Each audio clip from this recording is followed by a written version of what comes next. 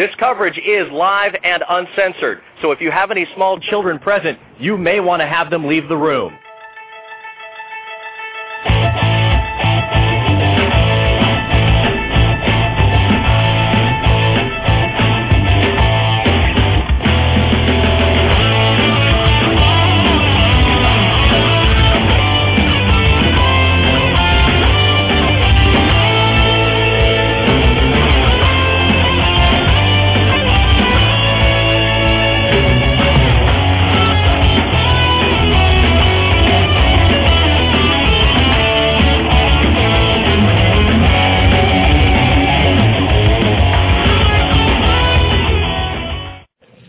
What's up? My Take Radio episode 60 for Thursday, September 23rd, 2010. The intro music you just heard was Street Fighter II, Frets of Fury. The artist was Vertex Guy, and you can download that and any of the other intro music from previous episodes at ocremix.org. That's the letter O, the letter C, remix.org. The caller number is 347-324-3541. Again, that caller number 347-324-3541. All right, episode 60. We're 60 episodes in the hole, well on our way to episode 100. Very happy to have gotten this far. Definitely want to thank all the fans that have supported the show from the beginning. You guys have done a fantastic job of raising awareness and getting the word out there. Definitely, Twitter's been a great help, the Facebook fan page. Appreciate all the support that have gotten us through 60 episodes so far. A couple of things I want to discuss before getting into some housekeeping. We have successfully gotten 1,200 downloads for the month of September already via Libsyn. As you know, you can obtain the show from iTunes. You can also go to Libsyn or through Blog Talk Radio or through mytakeradio.com or through the Zune Marketplace. Or, of course, you can also pick up the My Take Radio app at the Apple iTunes Store as well. Nonetheless, via Libsyn, we've already got 1,300 downloads. We've gotten 1,200 downloads. Hopefully I can clear 1,300 or 1,500 before the month is over. That would be fantastic. Definitely want to welcome all of our international listeners that I've seen pop up on some of the stats from China, the UK, Australia, New Zealand. Definitely want to hear from you guys, those of you that speak English or are listening to the show and primarily speak English and are transplants. By all means, drop me a line at mtrhost@gmail.com. Let me know how you're obtaining the show and in what country it's being broadcast. That would really be great to hear from you guys from abroad. That would be huge. It would help me to understand what you guys like about the show, what you want to hear more of, so definitely would like to hear from the international listeners.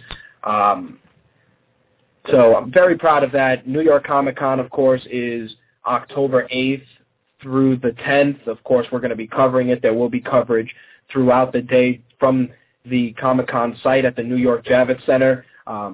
It'll probably be mostly picture posts or short text posts throughout the day just to keep things updated. Hopefully I'll be able to also put in updates through the Facebook fan page and hopefully also upload some pictures. We're going to see how that goes throughout the day.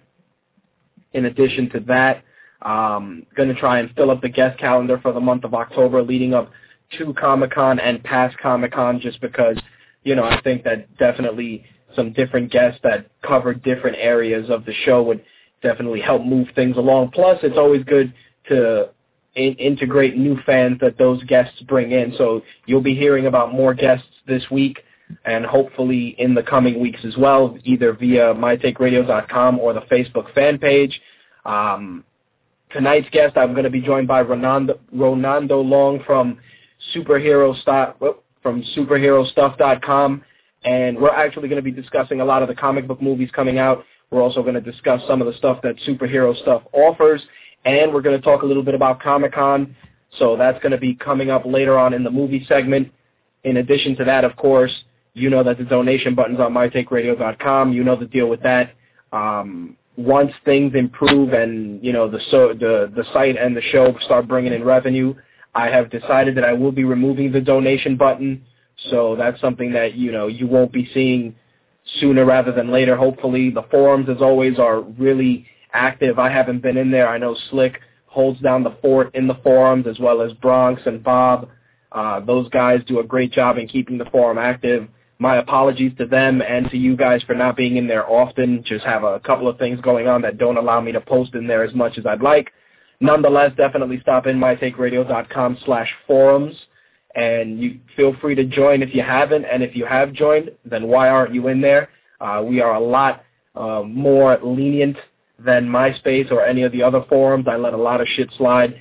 And I'm not saying that to promote the forum, but just that, you know, I know we're all adults, well, most of us anyway, and I know that adult conversation can definitely be had in there, so definitely stop by the forums when you get a chance. The Facebook fan page, we are pretty much past the 380 mark. I'm trying to contemplate maybe doing something for when we reach 400 fans or maybe 500 fans. That's still being deliberated and discussed. But nonetheless, if you feel that there are other people out there that will like what we have to offer, definitely direct them to the fan page and to the site, or, you know, just tell them about the app and they can catch the show on there. And lastly, of course, my fiance is still doing the Making Strides for Breast Cancer Walk. She is still collecting donations.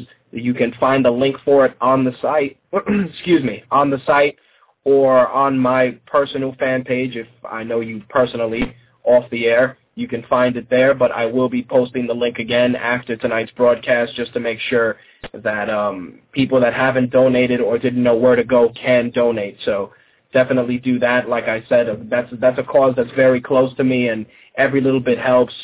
You can donate as little as $5. You know, that's one less Starbucks drink, one less McDonald's combo. You know, do the right thing, make the right contribution for the right reason. So definitely check that out as well. All right, with that said, here's a rundown of tonight's topics. Of course, like I said, Renando Long from Superhero Stuff is going to be stopping in for the movie segment. I'm going to be talking about The Ultimate Fighter. We're going to talk about what happened with Chael Sonnen. It's all over the place what happened with him. That also changes the scope for the UFC main event involving him and Anderson Silva. I'm going to get into that a little bit in detail. We're going to talk about the Mirko Cro Cop news and how the web was aflutter with injury rumors. We're going to discuss that. We're going to discuss the release of an Ultimate Fighter winner as well. And Night of Champions, we're going to recap that, go into a little bit of detail about that, and Monday Night Raw, some TNA news. We got a decent amount of video game news. Things are a little quiet on that front since, you know, usually September and October are fairly quiet. You don't really start getting a lot of stuff till the end of October and then throughout November and December, so definitely some video game news. There's going to be a lot of Marvel movie news talk this week, just because a couple of things have been going on. X-Men First Class, Ghost Rider 2, things of that nature, a little bit of Spider-Man talk as well, and that's pretty much it. Let's get this ball rolling and start with some MMA first. Of course, Mirko Cro Cop will be fighting Frank Mir this weekend for UFC 119, I believe. I don't have my notes completely in front of me. It seems that the main event is supposed to be Frank Mir fighting Mirko Cro Cop. Of course, the big thing on the web this week was that Mirko Cro Cop suffered an injury. Originally, it was said that it was false, and it was false reporting from a Croatian news site.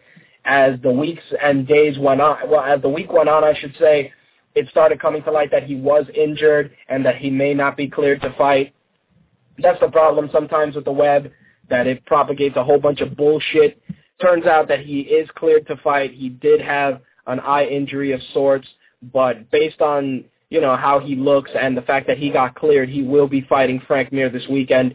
Definitely a card that I'm on the fence about ordering, not because it's not a good card, because, I mean, Matt Serra is fighting on that card. He's fighting Chris Lytle. You got Frank Mir on that card fighting Cro Cop. There's a couple of great matchups there. I think I'll probably be making a decision for that. It's going to be probably a game-time decision at some point Saturday afternoon if we're going to watch it. Nonetheless, Mirko Cro Cop is scheduled to fight. He will be fighting Frank Mir, so definitely a main event to keep an eye on for sure, just because you get to see some really talented heavyweights put on some great fights. In addition to that, you got Little Nog. He's going to be fighting Ryan Bader. That's going to be a great fight. And, of course, Matt Serra versus Chris Lytle is another fight I'm looking forward to as well. So you can check that out this weekend at 10 p.m. on your local cable provider. It's going to be on pay-per-view and in HD as well, so you can check that out. Now, Chael Sonnen, lots to discuss. As many of you have heard me discuss over the last couple of episodes, you know, I like Chael Sonnen. He's great. He's a great hype man. He knows how to generate interest for a fight. Great fight with Anderson Silva. Hell, even Fight of the Year candidate. Turns out that recently it was reported that he tested positive for performance-enhancing drugs. I believe it was from the post-UFC 117 drug test. As it turns out, the story takes a turn towards the strange for a couple of reasons. Number one being that they're saying that when Chael Sonnen went to do the drug test, he said that he may test positive for it. He may test positive for something. The reasoning for that, don't know. He was supposed to actually be on MMA Live this week to discuss those allegations and what's happening, but he actually had to pull out. I don't know if it's because he doesn't want to hurt his case or anything like that. It's real unfortunate because I really did want to hear what happened. And before people start talking about, oh, he was juicing this, that, and the third, there's many different ways that you can come out with elevated testosterone levels. Yeah, performance-enhancing drugs are a culprit, but there's plenty of over-the-counter supplements that can also raise test levels. Whether he told them or not what he was using, again, we don't know. But due to him testing positive, he is automatically suspended for 1 year, which is really fucked up. He's eating a 1-year suspension, and this, of course, puts his fight in jeopardy. And I'm just going to give you a little bit of a breakdown. The California State Athletic Commission has been informed, this is the article, that Chael Sonnen failed the post-fight drug screening. Basically, Anderson Silva's manager, of course, was asked to comment about the situation. He said, if it's true, I really feel bad for him. I know he did it to himself, and it's really sad. He put on such a great performance that night. It's just a shame that it will be tarnished, which is unfortunate. According to what they've said and according to MMA Junkie, Chael Sonnen will be appealing the 1-year suspension and $2,500 fine. His manager went on to say, there's not much else I can say at this point. It's our policy not to comment on pending actions by the Athletic Commission. Chael is consulting with his legal advisors and physicians and will have a statement in the near future. Chael will file an appeal with the California State Athletic Commission and looks forward to working with the commission to resolve this matter. In regards to an appeal, CSAC Director George Dodd said the following: We always say you want to make the appeal at the next commission meeting. The next meeting after that probably won't be until the following year from what I understand. He has a rematch with Anderson Silva possibly in February. He'll probably be maintaining the suspension unless he gets on the agenda next time. In regards to that, it's saying that he had high testosterone to estrogen level, which of course is indicative of anabolic steroid use. Nonetheless, these tests came to light prior to the fight, and he was allowed to go on with the fight because there was going to be a second test, which is the one that ended up testing positive. It's really unfortunate again, and I really would like to get to the bottom of it because there's a couple of different things.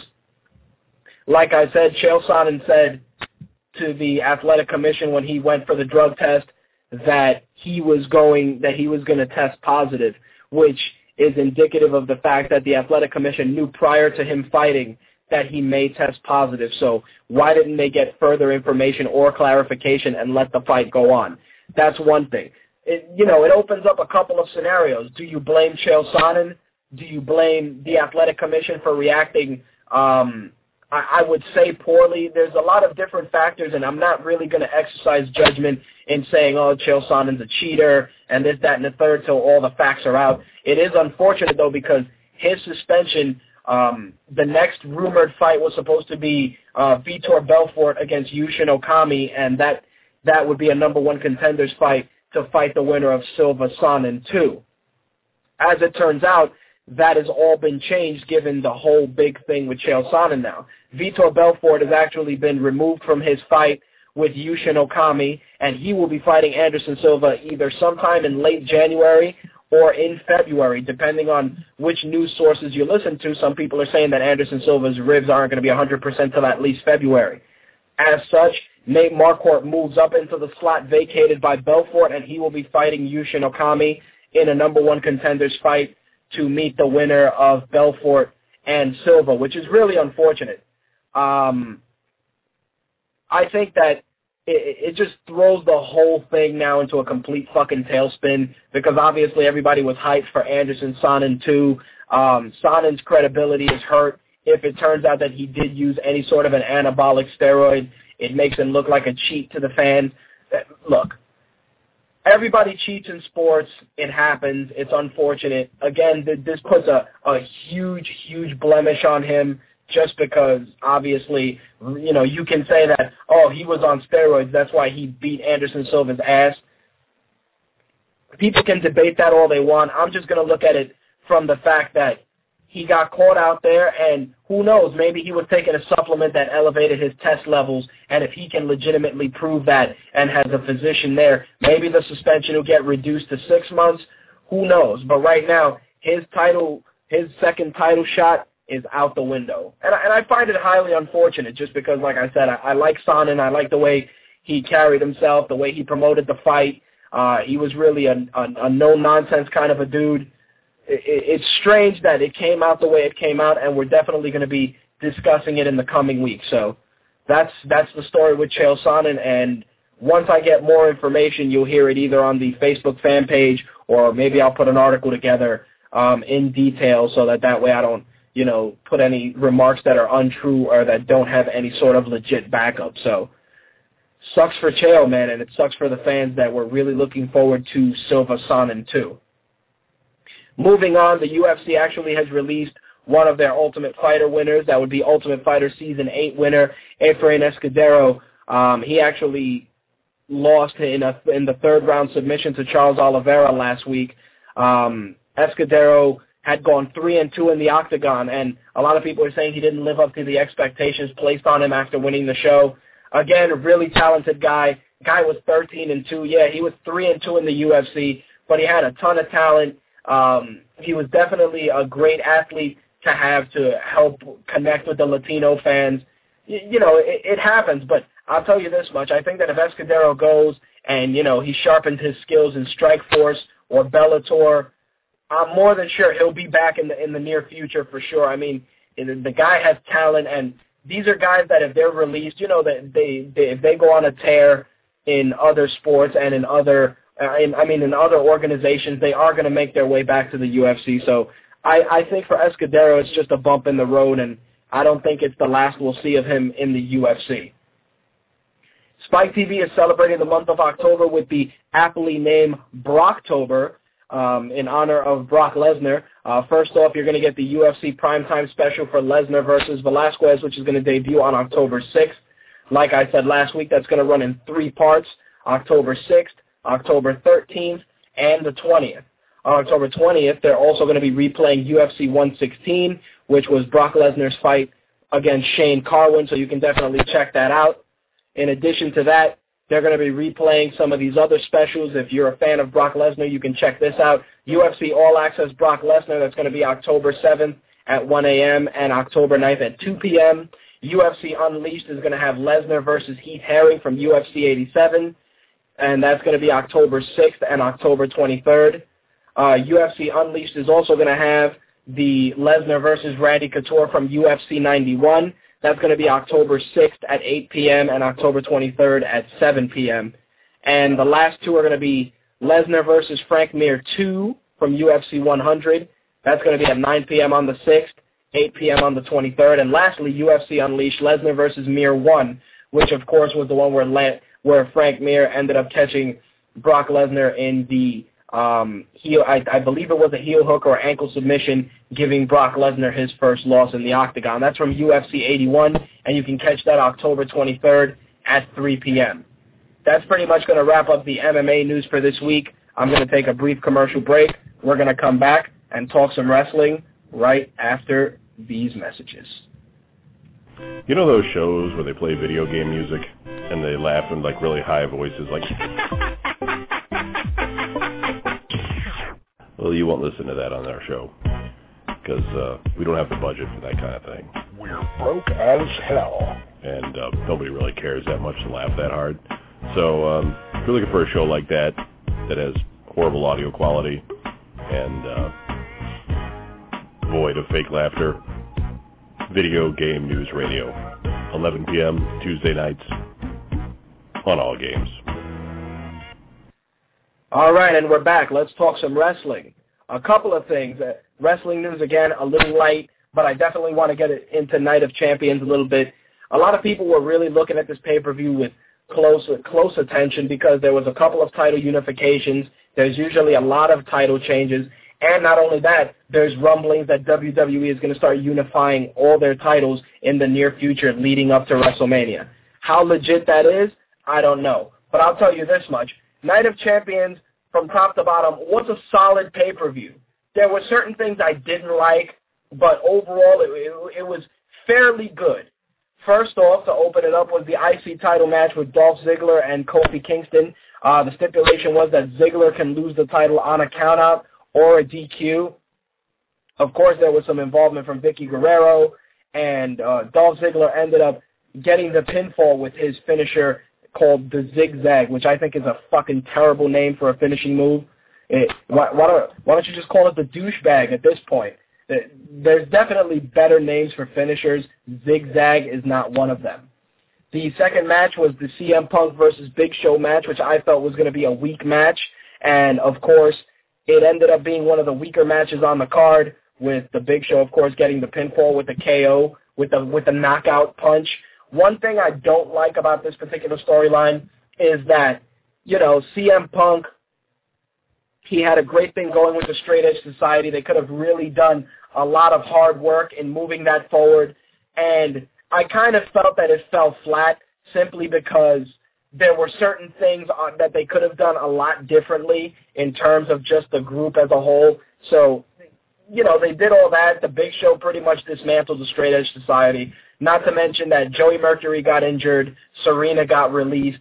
So, you can't really have a group with just Punk and Gallows. So I guess putting CM Punk solo is a blessing in disguise just because it allows him to get back into the world title picture. And I think CM Punk is one of those wrestlers that he's got great presence, he's got great mic work, and he can have some really great matches with the talent put in front of him. I think that just with him and the Big Show, it was really hard to sell that. I think any match with the Big Show, unless it's not a huge dude or somebody reasonably strong, is going to always look like a mismatch on paper just because you're fighting a guy who's 7 feet tall and he's like 400-plus pounds, and there's no legitimate way you're going to be able to beat him unless you're not substantially strong or have something, you hit him with a fucking car or a steel chair or something. So, again, it's really hard to book matches with the Big Show. He's a great big man to have in the roster, and he adds a lot to the overall presentation, but I just felt that the chemistry with him and Punk in the whole feud just wasn't there. The U.S. title match, of course, was The Miz against Daniel Bryan. I really like The Miz. He's really coming to his own. He's stepping his game up. His mic work is getting good. His wrestling is improving. It's really, really a no-brainer that The Miz will be heavyweight champion. Whether he gets it from cashing in the Money in the Bank or not remains to be seen, but I think that he's being definitely groomed as one of the next main event superstars, right up there with guys like John Morrison, Sheamus, of course, who's in the main event. I definitely see potential. The Miz has that real douchebaggy quality about him that you really want to see somebody smack the smug look off his face. That's one thing that I feel that The Miz does right. There's always a lot of hate online about The Miz, just like, he's a reality show reject, and da-da-da-da-da, and this, that, and the third. But you know what? His character is getting the response that they want, which is they want you to hate him. They want you to think he's fucking corny, because he's a guy that's constantly honing his craft, and I definitely am looking forward to big things from him. His match with Daniel Bryan, really good match. I particularly enjoyed it. Of course, this was all to set Daniel Bryan to get the U.S. Championship, which he did via submission with the LeBell Lock. The best part of this is you take the U.S. title off The Miz, you put it in a credible guy like Bryan who can definitely have really great matches, especially if you give him quality opponents. and it frees up The Miz to possibly cash in the Money in the Bank at the Hell in the Cell pay-per-view, which is the next upcoming one, either against Orton, from Orton and Sheamus in the steel cage, or possibly Kane and The Undertaker. So who knows? We may have a cash-in at the upcoming Hell in the Cell pay-per-view, so definitely keep an eye out for that. The Women's Title Unification Lumberjill match, that's correct. Not a lumberjack, a lumberjill, obviously, because it's women, was the WWE Divas Champion Melina fighting one of the co-WWE Women's Champions. It ended up being Michelle McCool that got the nod for that. I really expected Melina to pull out the win and unify the belts, but they ended up going a completely other direction and throwing the title on Michelle McCool. And, of course, all the divas got involved. There was a big Pier 6 style brawl. Typical lumberjack formula match. I think it was decent. I really don't like Michelle McCool as a wrestler. I feel that she moves rather robotically, and her offense is borrowed from other wrestlers, which is fine. Everybody borrows from everybody, but I just don't like that it's borrowed, and then when you're interviewed about it, you don't acknowledge that you're borrowing moves from other wrestlers. I think that's kind of a shitty thing to do, but overall, a solid match. I particularly enjoyed it. The world title no holds barred match with Kane and The Undertaker continued to work of course, the huge storyline with Kane and The Undertaker, which really came to a head on this week's SmackDown, which is taped. I don't want to spoil it for you guys, but I definitely recommend you watching SmackDown so you can see there's an unexpected return from Kane and The Undertaker's past. I'm not going to give you guys any more details than that, but I would recommend you check it out. You may be pleasantly surprised, and you may even get a laugh out of the whole thing. But, of course, the no-holds-barred match, the expected offense from both of these guys, Undertaker trying to sit up, blah, blah, blah, choke slams. It ended up being Kane reversing the tombstone pile driver on The Undertaker to get the win. Definitely really cool that they're trying to push Kane as a legit threat. I think that it's about time that Kane actually got a bit more recognition. This is a guy that he's been in every shitty gimmick match that there is. He's had some of the shittiest storylines with some of the shittiest dudes, and I think they're actually trying to apply a little bit of writing magic to his character and help him get a little bit more of a connection as a heel with the fans, which is good because I think Kane is really a great underutilized bad guy. I think he should really be one of the more dominant forces in the WWE just because he's supposed to be this whole sadistic monster. He should be going about fucking people up on the regular. So I definitely think that the way that he's being written as of late is a step in the right direction. Next up was a match that I had heard nothing about. I had heard no build-up for. It was a tag team turmoil match with the Hart Dynasty fighting various tag teams. First off, it was the Hart Dynasty fighting the Usos. The Usos actually ended up defeating the Hart Dynasty. I don't know why they ended up going that route, at which point the Usos fought Santino and Kozlov, and, of course, they eliminated them. The next tag team was thrown together, which was Mark Henry and Evan Bourne, at which point Henry and Bourne defeated the Usos, and the final tag team was, get this, Drew McIntyre and Dashing Cody Rhodes, which, they've been teasing a bit of a tag team pairing with these guys for the last 2 weeks or so. And, of course, these guys come out and end up winning the Unified Tag Team Championships. So now Drew McIntyre and Dashing Cody Rhodes are your Unified Tag Team Champions. Alberto Del Rio did a little bit of a promo, which is fine. They give a little bit of a video package for him. They're really trying to push Del Rio, especially because there's a lot of rumors circulating that Rey Mysterio's one knee injury away from having to hang up the wrestling boots. I like the Alberto Del Rio character. He has shades of really old school bad guy Eddie Guerrero. In addition to that, he has a really interesting moveset. His finishing move is an arm breaker, which is nice. Nice little submission based. I think that for a guy who's used to wrestle under a mask, which Del Rio did, and being of the cruiserweight Mexican style, I don't understand why they're not focusing on that more, and they're really just more focusing on the gimmick. I mean, the gimmick is definitely one part of the formula, but the wrestling is just as important. So I definitely think that while the Del Rio character has tons of potential, I feel that his moveset is severely lacking. It's mostly a lot of punches and kicks.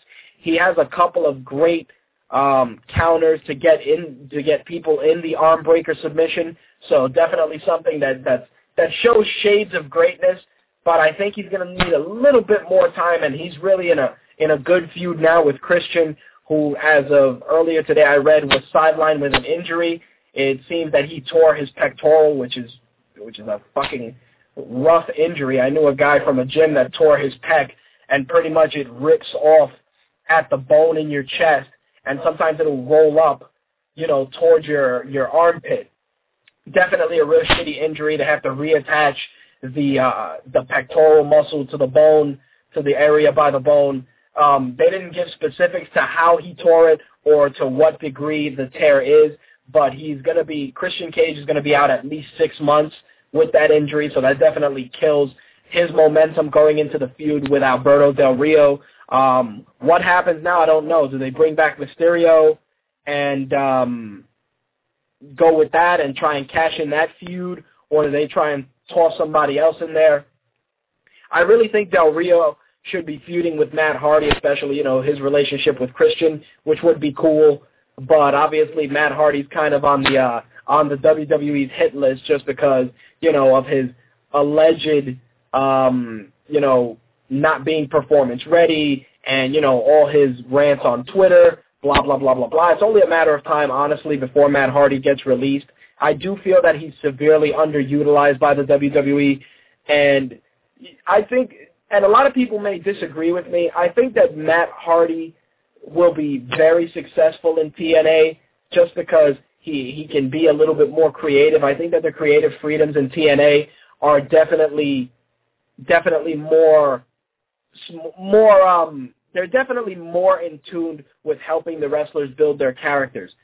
But my big gripe with Matt Hardy is that the only way that he's going to be successful until he carves out his own niche is with Jeff Hardy. I think that each of those guys are half of a wrestler, and combined, they equal the perfect one. I say that basically from the fact that you look at Jeff Hardy. Jeff Hardy's, great in terms of his wrestling. He's got great aerial moves. He knows how to get the fans excited. He has a great gimmick. Fan interaction is huge. The girls love him. Kids enjoy him. Sells a bunch of merchandise.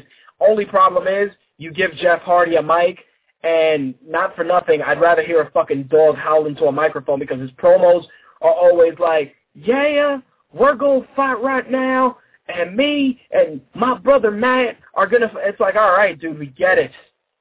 You would get it. You're from fucking North Carolina. I understand that. But put a little bit more work into your fucking promos.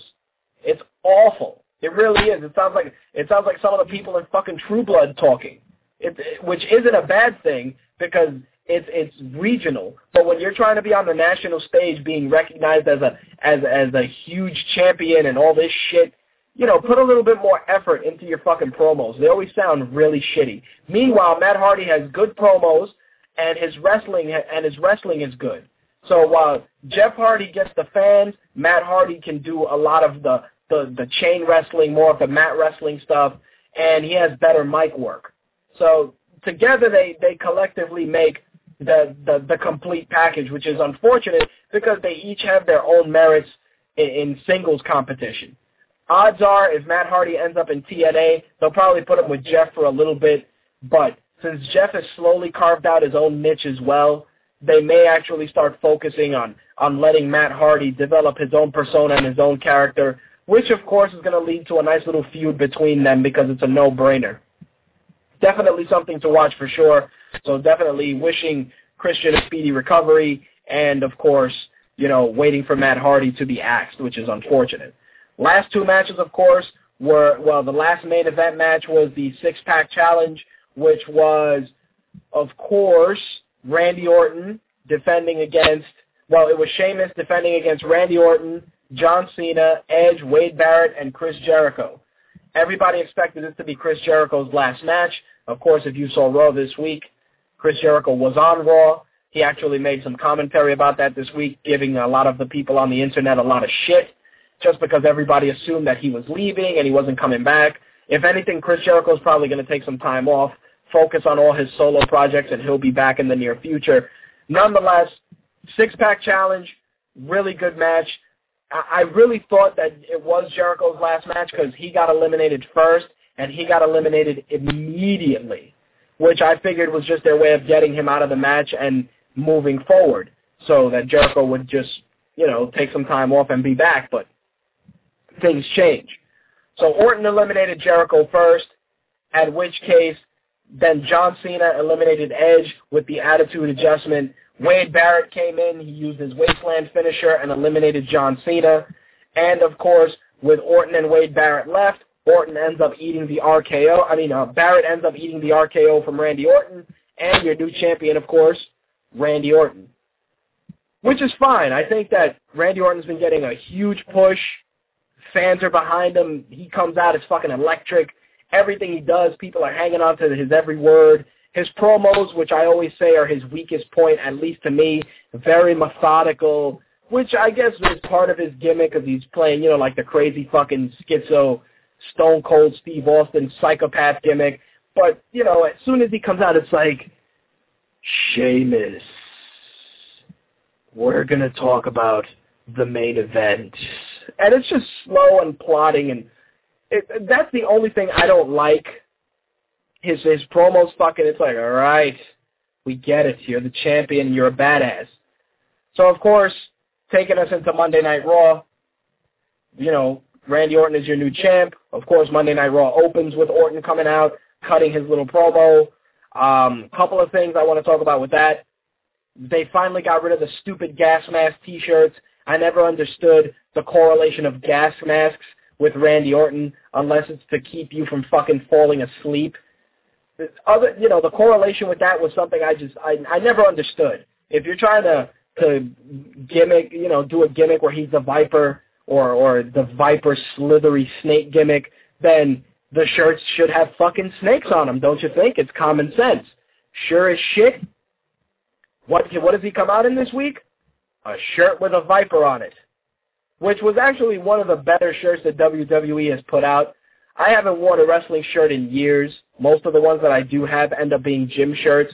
One of the reasons I don't like wearing them in public is because they always look like they were designed by a fucking 5-year-old, which is unfortunate just because, they got some really decent designs, but sometimes they look like utter shit. Nonetheless, Orton comes out, he cuts his promo. Sheamus comes out, gets in Orton's face. Stupid GM email, Michael Cole, blah, blah, blah. Ends up booking Sheamus versus Randy Orton, Hell in the Cell, for the obvious Hell in the Cell pay-per-view. Perfectly fine. Non-title match for with the Unified Tag Team Champions, which is, of course, Cody Rhodes and Drew McIntyre. They were fighting Santino and Vladimir Kozlov. Let me tell you, match sucked. I don't know what they're really doing with the Santino character, which I enjoy, but match was definitely one of the more throwaway matches of the night. John Morrison versus Chris Jericho. Of course, this was a rematch from last week when Morrison beat Chris Jericho and was supposed to take his spot in the six-pack challenge this week. Morrison out for revenge, fights Jericho, beats Jericho again. Chris Jericho, of course, not happy. Looks real upset with the loss, which, of course, leads us to something that's going to be happening on Raw next week, which was taped. I'm not going to spoil it for you guys, but we'll find out the rest of those details. John Cena promo, blah, blah, blah. I'm going to kill the Nexus, this, that, and the third. Miz comes out. He's talking shit. Daniel Bryan has a match with Edge, which I enjoyed. Edge, of course, ended up winning due to interference from the Miz. Of course, the GM throws a little email, reverses the decision. Daniel Bryan wins via DQ. They're building the whole Edge GM feud, and of course the beef with Bryan and the Miz is incomplete. Whether this leads to a Hell in the Cell match with him and Alex Riley against Bryan or some sort of a tag team Hell in the Cell match remains to be seen. They may just try and unify the U.S. and IC belts. We'll see how that's going to pan out in the coming weeks.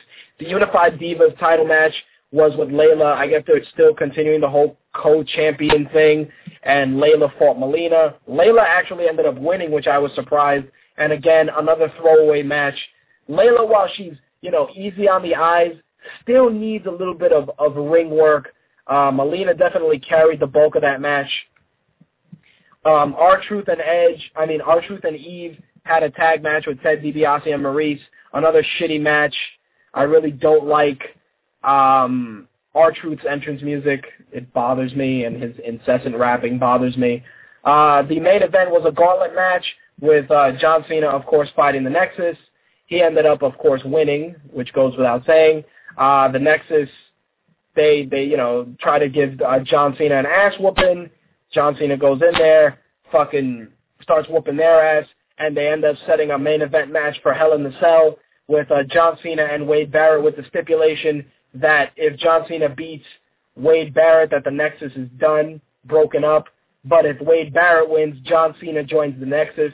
Whether this is a rumored Cena heel turn or not remains to be seen. I actually would like to see Cena turn heel, and I think aligning him with the Nexus would be good, just because it would be, after all this fighting, it's kind of a beat 'em, join 'em scenario. But overall, not the worst thing. I really hate when they try to do the whole Super Cena thing where he can beat, 1,000 fucking people. And it's great and all, but it's not something that helps add to the whole dynamic. I think that sometimes the whole Hulk Hogan push for John Cena isn't that great. It kind of detracts from his character and makes people hate more. I've just been told that Renando is holding to come on board. I'm just going to wrap up this wrestling before I bring him on. With that said, that was the main event for Raw. Couple of things on some wrestling news. First off, TMZ was reporting that Chyna was hospitalized recently. A lot of people thought that she was hospitalized due to alcohol poisoning. Turns out that she over-medicated on Benadryl. She took 4 to 5 times the prescribed amount to help her sleep. When she woke up in the morning, she couldn't walk and was throwing up. They put her in the ER. She got IV fluids, and she should be fine. So that's the story with that. They actually are going back to doing a whole bunch of guests for Monday Night Raw. Here's how it's going to go down. October 4th, of course, Johnny Knoxville, which is probably going to be promoting Jackass, which is probably going to be Johnny Knoxville getting beat up or thrown through something or something silly happening. That's October 4th. October 11th, Danny McBride, better known as the one and only Kenny Powers from Eastbound and Down, is going to be your guest host. Bobby J. Thompson is going to be your host for October 18th, and Toby Keith will be your guest host for October 25th. For the last bit of wrestling news, it was reported by PW Insider that former WWE Women's Champion and former TNA Knockout, Mickie James, is making her return to the TNA promotion. For those of you not familiar with Mickie James and TNA, she wrestled under the alias Alexis Lurie. Whether she goes back there with that remains to be seen. I mean, it's a name probably that TNA owns, and it may just be easier to slip her back in with that name. We'll see what happens. I think the addition of Mickie James to the Knockout roster is good, adds a little bit more variety, opens up a little bit of a bigger talent of a bigger talent pool in the women's division. Don't get me wrong, the beautiful people being on every segment is fine if you want to boost ratings, but in terms of wrestling, especially from the women's side, you want to definitely have a little bit more diversity so that you don't get compared to the WWE with your increasing numbers of blonde, quote unquote bimbo character wrestlers that can't wrestle. So with that said, I'm going to take another quick commercial break. When I come back, we're going to bring Renando on. We're going to talk about some superhero stuff. We're going to talk Comic-Con. We're going to talk superhero movies and a whole bunch of other stuff right after this. I wonder what's on tonight even. Tonight at 10 on your local news. I said to Jesus, Jesus, can you save me? This is the deal of the century, people. I'm telling you. So, Jason, what are we doing tonight? Tumbling with Tumbleweed, Tuesday nights at 10 p.m. blogtalkradio.com Eastern Standard Time. Do you even know? Jason? Jason, are you there? All right, and we're back. Let's bring Renando on, and let's talk some movies, folks. Renando, are you there? Yeah, Rich, I'm right here. How's it going? What's going on, man? Thanks for coming on. Hey, thank you very much for inviting me. It's an honor. Oh, no doubt, man. Want to tell you first off, you guys are doing a really great job with superherostuff.com. I was going through the site over the last few weeks, getting ready for Comic-Con, looking at some of the potential shirts I may need to get. And first off, what's the story behind the site? Because I know a lot of people try to carve a niche out in the with the superhero merchandise. So what's the story about superhero stuff? Well, let's see. The story about superhero stuff is basically I started the site way back when. I hired my daughter's, like a 13-year-old kid to help me out with some of the code. Said, hey, I want to build this website.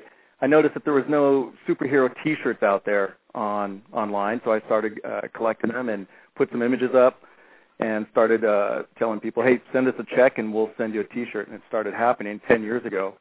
And not too long ago, we just started growing. And not too long ago, got approached by a new owner of e-merchandise, got absorbed, and now we're just rocking. We have the largest selection of superhero T-shirts online. We got a ton of other stuff, and we're just having a blast. We're just exploding this year.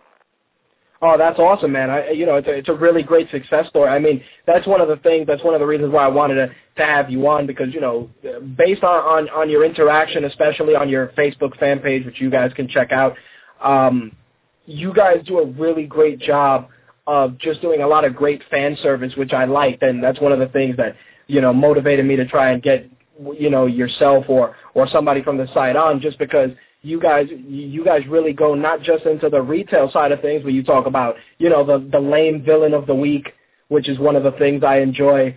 And, you guys have a really great community of interacting with the fan base, which is really awesome, man. I definitely got to commend you on that. Hey, thanks a lot, Rich. One thing that I wanted to bring to the table with superhero stuff is, excuse me, I got this cough, is that we just didn't want to schlep product. We wanted to interact with the fans. We didn't, to be honest with you, some of the shirts people can get at Target or Walmart or wherever, or the mall, but the superhero stuff is hosted by people who are superhero fans. We got our favorite, I love Batman, and we like talking about superheroes. So, and you can see all the geeks that go on our Facebook. Everyone's arguing about, can the Hulk take Superman? Can Superman take Green Lantern? Can Wolverine take Green Lantern? And it's a place where we can all just hang out. And it's a lot more than just selling T-shirts, because we would literally be nowhere without our fan base, people talking about us, and just having fun. Well, in growing the business over the last 10 years, and just seeing the huge influx now of superhero merchandise, and how do you feel, especially in terms of trying to compete? Like, what do you try and strive to set yourself apart, from other sites? I mean, besides the great interaction you have with the fans, like, what's the driving force for you guys? Well, let's see. We're basically a niche site, a specialty site. There are some of our competition, pretty much all of our competition, they have a larger girth of selection. If you want strawberry shortcake or Scooby-Doo T-shirts, you can get them on their site. But our ability to niche allows us to actually widen our selection of superhero products. Even though Walmart, Target, or any of the other websites that are out there that are like 10 times our size, they're only going to carry a handful of Batman shirts because they have to carry all the other stuff. So what we're able to actually compete and offer in value is a larger selection within a tight niche that nobody else can really do. Yeah, that's a really great approach, especially like I said, that you're when I go in there, it's like, oh wow, let me see, you guys got some really great Batman shirts. I particularly like some of the newer costume shirts that you guys have. Especially the Robin costume tee that has it's just a nice plain colored shirt with the R on it, because you look at it and you say to yourself, it's just a shirt with an R on it, but then thinking about it, you look at Robin's costume, it's basically that. Yeah. I mean, it's changed over the years, but in that particular, incarnation, it was just, a red top with an R on it. Well, the cool thing is that there's a lot of shirts out there that only the geeks know what it's about. And then when another geek or another superhero fan sees it, like a Shazam symbol or a Green Lantern symbol, nobody else is going to, or a Fantastic Four, it's just a 4 on the chest. Everyone else is going, what's the guy doing with a 4? But then across the room, a guy looks at him and goes, hey, I know what that shirt is.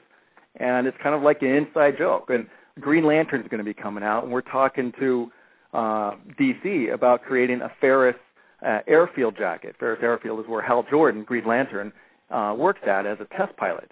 And anyone else will look at it and go, wow, it's a cool flight jacket or bomber jacket. But then somebody who's a superhero fan looks at it and goes, hey, I know exactly what that is and nobody else does. That's really cool. Like an Xavier Institute. It looks like a real university shirt. So that's the kind of stuff that we offer.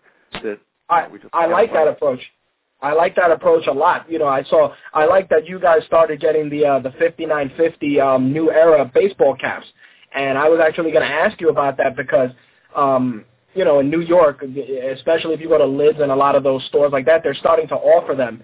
And while the variety is there, I like that you guys go in and you guys are offering some of the more core hats. Like, if you want a Batman hat, it's not a Batman hat with a graffiti bat logo and all this crap. It's a blue and gray Batman hat with the symbol. It's exactly like a replica of the costume, and it works. And I definitely like that. I know you guys started getting those recently. How did you guys go about getting a deal with New Era for that? Because that's pretty kick-ass, man.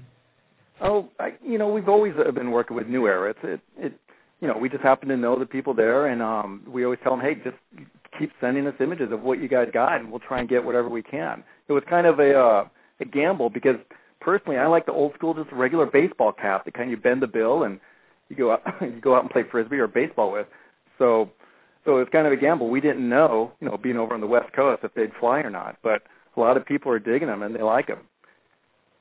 I also like the beanie masks. That seems to be the new thing this year. I've been seeing a lot of them. With those in particular, what did you guys think when you first saw those? Did you think they were going to be something that was going to take off? We actually didn't have any idea. We looked at them and thought, oh, man, is anybody going to buy these or what? We bought them, and we had to keep buying them because they just started flying off the shelf. An even better example is this one-timer was a Batman zip-up hoodie that has the full frontal image of Batman, and you can't even see your face. Your face is completely zipped up, and it looks like Batman is standing there. And we got a couple hundred of those, and they just flew off the shelf. They're on our blog right now, and everybody, people are still asking for that, but man, we can't find anybody to make them again. Well, what's funny? I actually have full zip-up hoodies like that for Venom and for Wolverine. There was a company called Clinch that used to make them, and they're really high quality. They're really great hoodies, man. So definitely, if you guys are able to get more of those full costume hoodies, those are fantastic. I can tell you just from owning owning a Venom one, which is one of my favorite characters, and a Wolverine one, that those are fantastic. When I saw some of the hoodies you guys had, especially going into some of the full costume stuff, I definitely appreciated it. It brought a smile to my face, just because it was nostalgic, but not too out of the ordinary that you could wear it down the street and somebody would get a laugh. On the contrary, they may just ask where you got it from. Yeah, that's what we get a lot of people asking. Hey, where'd you get that shirt? Where'd you get that hoodie? But I'll send you an email of that Batman one, and that one actually is freaky looking when you look at it. But it's beyond freaky to the point is a guy looks at it and goes, oh, I have to get one of those. Oh, that's awesome. I also wanted to ask, I know that you guys have been doing Comic-Con. You did the Chicago one recently, am I right? We did Philadelphia, Seattle, and we just recently did Chicago. We're still trying to get up steam to do all of the conventions, but it just takes a huge amount of manpower and labor. But we had a blast in Chicago, first time I've ever been there. And there's a lot of beautiful women there. I'm amazed. You're amazed at the beautiful women, or you're amazed at beautiful women at a comic convention? No, I'm amazed at the percentage of beautiful women there in Chicago. It was really nice to see. Well, in regards to that, I actually wanted to ask you about Comic-Con. We're actually going to be covering the New York one next month. It'll be our first time covering it as press. I mean, I've gone to a couple of Comic-Cons as a fan. How does it feel being on the other side of the table, like with the experiences, especially, when you got so many people coming in and just buying tons of swag and tons of stuff? What's some of the cool stuff that you've experienced since you guys have been doing Comic-Con?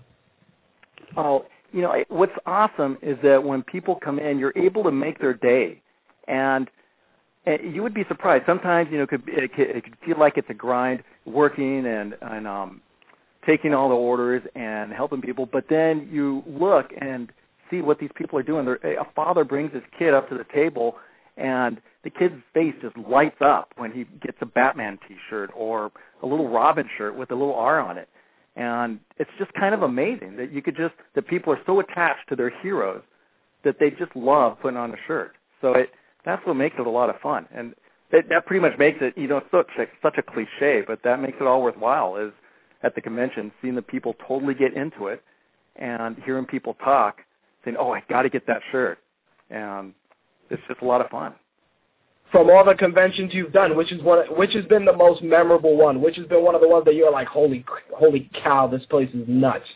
It was Chicago. There was a lot of people there. We just got hammered, and we had enough time to prepare our booth, get it ready, and we were just slammed nonstop the whole time. It was a blast.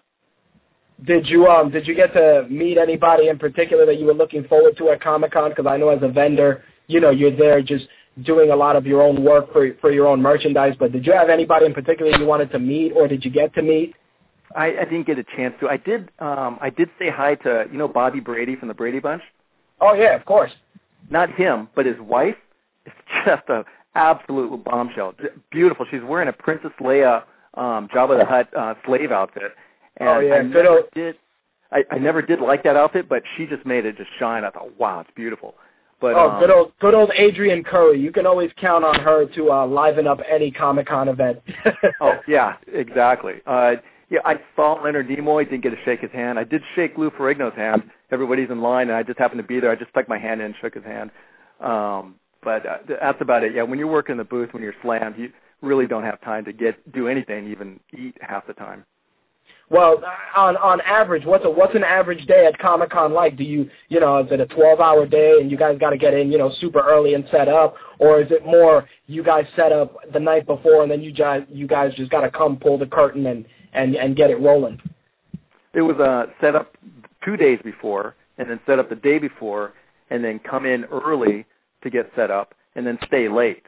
And what we saw a lot of vendors doing is that they would wait till the last minute to show up and open, and they would leave early. But what we found is by coming in early, that you get all the other vendors coming in to go buy stuff that don't have time while they're there. Nice. So, and you get to meet people that are working the place as well.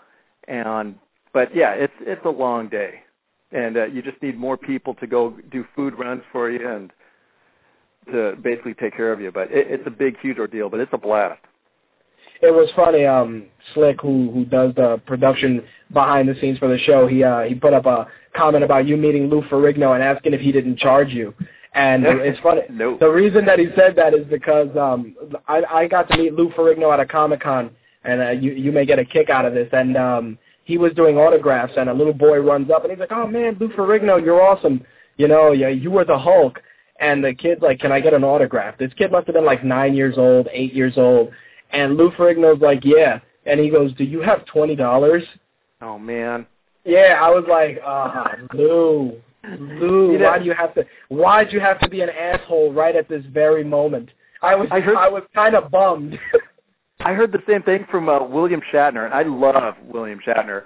But I heard that they were trying to get him to, I don't know, do a golf tournament or for charity, and they were trying to get him to sign a Star Trek shirt, and everybody else signed from Star Trek except him. He goes, I'm not signing nothing unless I get $50. That's just a rumor, but I just think, God, it's great that these guys can make a lot of money or that they got to earn their living, but at a certain point, it's like, yeah, you got a 9-year-old kid, you could make his day just by giving him an autograph. It's besides the fact that he was the original Hulk, so the fact that a 9-year-old kid even knows who the hell you are is a testament to you being that character. It was kind of a dickish move, and it's funny because he seems very pleasant. He seems like a very jovial guy, and I was like, damn. I was kind of bummed. I think that's what happens sometimes when you go to the Comic-Cons and there's certain people you want to see, and they turn out to be total douches. It happened with David Carradine at one Comic-Con I went to. But he was also stoned, so I'm not going to tarnish his memory, but he was definitely a bit of a douche as well. Oh, no. It's great to make money, but at a certain point, it's not all about the money. And and I can understand if they let one person, get something for free, then who knows what will happen. Everyone else will swarm over them or whatever, but I don't know. Yeah, nobody should say no to a 9-year-old kid. Nope, that's exactly it. When it comes to the kids, and there's tons of them, especially if you go to Comic-Cons on Sundays, which is usually Children's Day, it's like, come on, man. Like you're making some kid's day. Sure, you may not, if the kid approaches you by himself, do the right thing. I mean, if he comes up with a parent, then obviously don't give away what you're offering for free. But if it's just a kid wandering over to you and he's like, hey, it's like, sign his hand. Sign his hand. Yeah. Yeah, sign his hand or something. But it also depends if he's there with his mom and his mom's a MILF or not. Then, you could still give him some stuff. Oh, yeah, of course. I mean, let me tell you, and it's funny because you go to Comic-Con and it's very surprising the amount of people that go in cosplay. And, there's a lot of women around and they throw on some great costumes. And, there's a lot of guys that walk around that shouldn't be wearing stuff no. if you're a 280-pound guy, with a bit of a pooch, you should not be wearing the Lycra Spider-Man costume without a cup so that the crowd can clearly see your balls.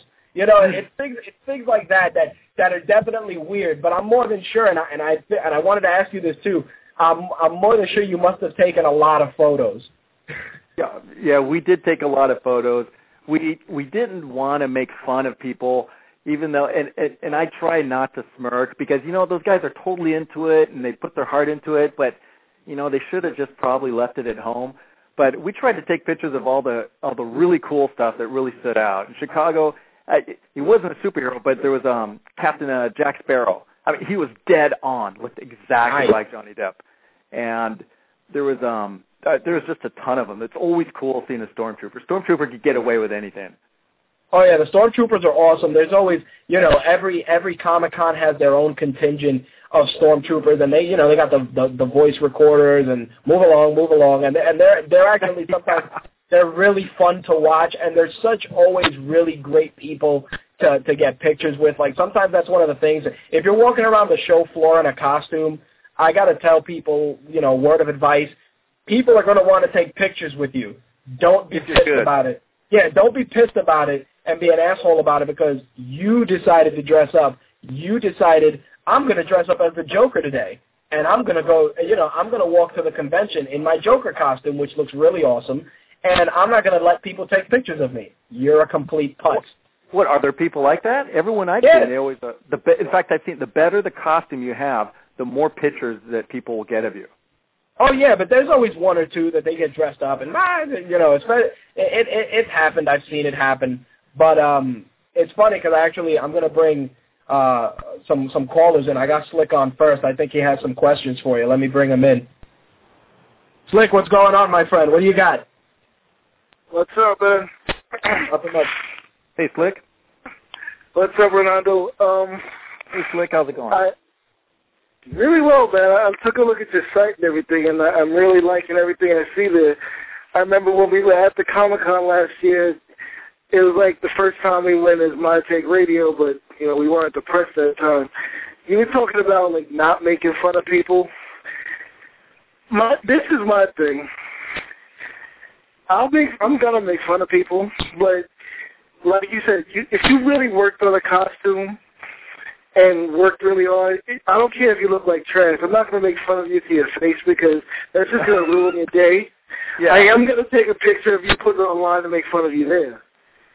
Because it's all bets are off. You came to the Comic-Con, I came with a camera. That's it. And that's, that's just for you to work harder for next year. But there always are some great costumes.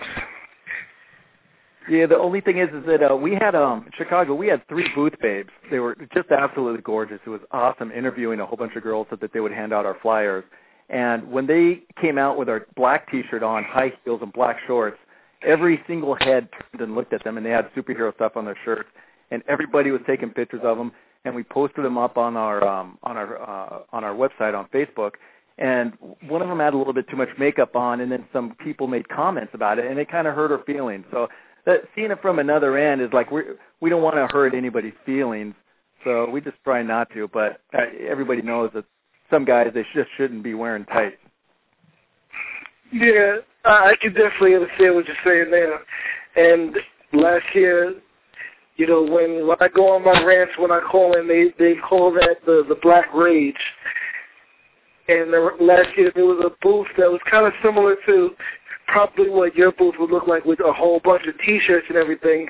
And Rich was saying how I had to pick up the Red Lantern Rage T-shirt, which I did. And, you know, it's all in good fun and everything. Even when somebody does have, you know, an awful costume, it's still all in good fun.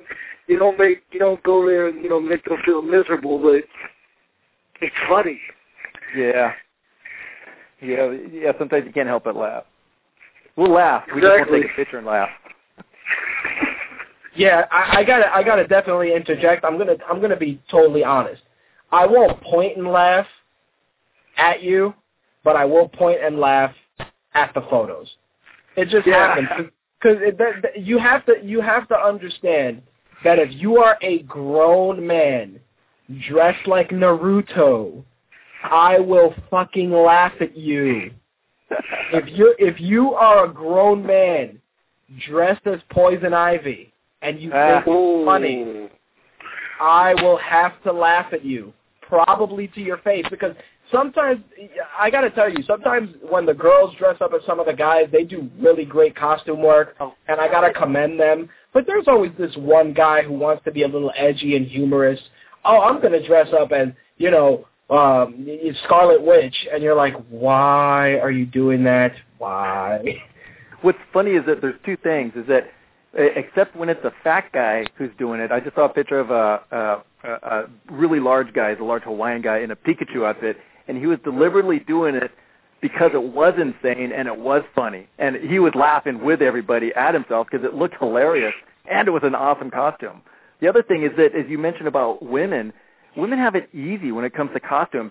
You get a girl in black tights, fishnets, high heels, and you put black ears on her and a mask, she's Catwoman. Well, you take off the ears and you put a tuxedo shirt on her, well, now she's Black Canary or Zatanna.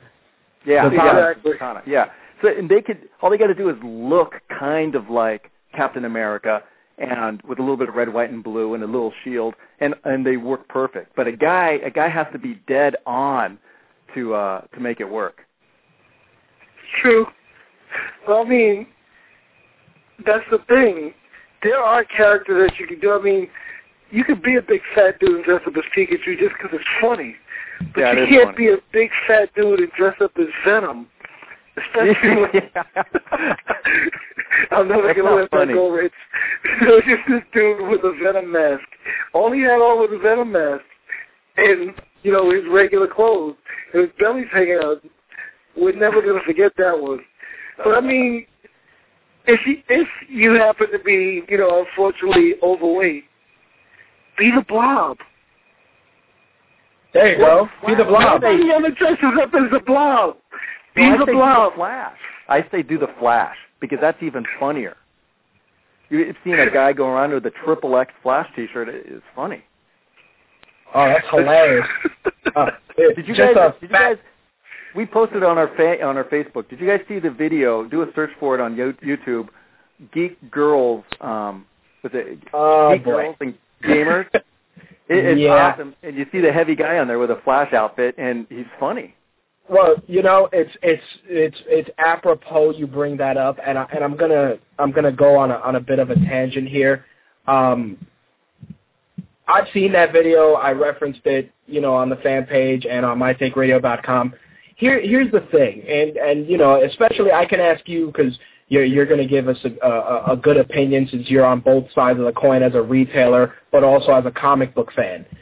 Do you feel that we should all be generalized as geeks as opposed to having girl geeks and guy geeks? Do you feel that sometimes the gender division is complete and utter bullshit? And I'll tell you why, because on one end, you know, the girls that are fans of this stuff, they want to be taken seriously. But then you flip that coin, and it's like, yeah, I'm going to dress as, you know, sexy Baroness, or I'm going to dress as, you know, Spider-Girl with the zipper slightly open and my boobs hanging out, but yet I want to be taken seriously. Do you think that in looking at that video, I mean, totally not just as a fan, but just in general, do you feel it kind of detracts away from the fact that, you know, that nobody wants to be objectified? It's funny that you bring that up. That nobody wants to be objectified. Yeah, because, well, think about it. It's like, you know, you want to go to a Comic-Con and you want to have fun, but no, you got your ass hanging out. No, the girls, I talk to girls about this all the time with the V-cut neck tops and especially with big boobs, and I say, look, I got to know the truth. And I ask that same question to them. What it is the term objectified is subjective. I don't use the word objectified. I use sexualized. Is that they want to be attractive, they want other guys to look at them, they want other girls to look at them, and they want to look better than other girls. That's why they're exposing so much flesh. Is they just don't want it. It's part of the game. When you meet a pretty girl, it's all my eyes are up here. And the second you look down and she sees you looking down, then you're busted and you lose points. So you have to keep those points up and more green flags for her to go out with you again or to take you seriously, for you to withstand the temptation to look down. So everybody knows it's the elephant in the room. Everybody knows that she's showing herself, and she wants to get away with it, and she wants to feel safe doing it. So that's what it comes down to, is just knowing the game and understanding that a girl wants to be sexual, attractive, appreciated, and feel safe doing it at the same time. But if every horn dog comes out of the room and starts ogling at her and starts touching her, then we're going to lose all those beautiful women out there. So we got to appreciate them from a distance and appreciate the fact that when we go to these conventions, there's a lot of hot-looking women there exposing a lot of flesh and really cool costumes. I don't know if that answers your question. Well, no, that's actually a good way of putting it. I like the term you used, which was sexualized, and the only reason I bring that up is because, you know, I wrote a long post and I reached out to you know, colleagues that run more female-centric gaming websites, and they agree, you know, there is a fine line. I just don't like, personally, when I hear the term, oh, well, you have girl geeks and guy geeks, and, you know, you have to look at them differently. And I feel that connection should be, well, it's termed all over the place. If you go on the web, you're going to see, you know, like right there, you got gamer girls and girl geek in the title for the video. You know, and they're referencing. But don't you look at girls and guys differently in every situation, not just at conventions? I mean, at work, at play, on the plot. Absolutely.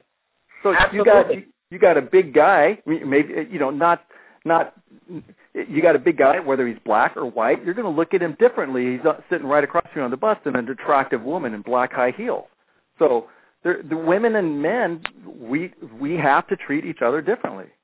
Absolutely, but what I don't like is, and this is what bothers me, that they, you know, that it's appropriate for some situations and not appropriate for others. Like if I use the term geeks, I'm not going to break it up by gender because everybody likes the same shit, you know?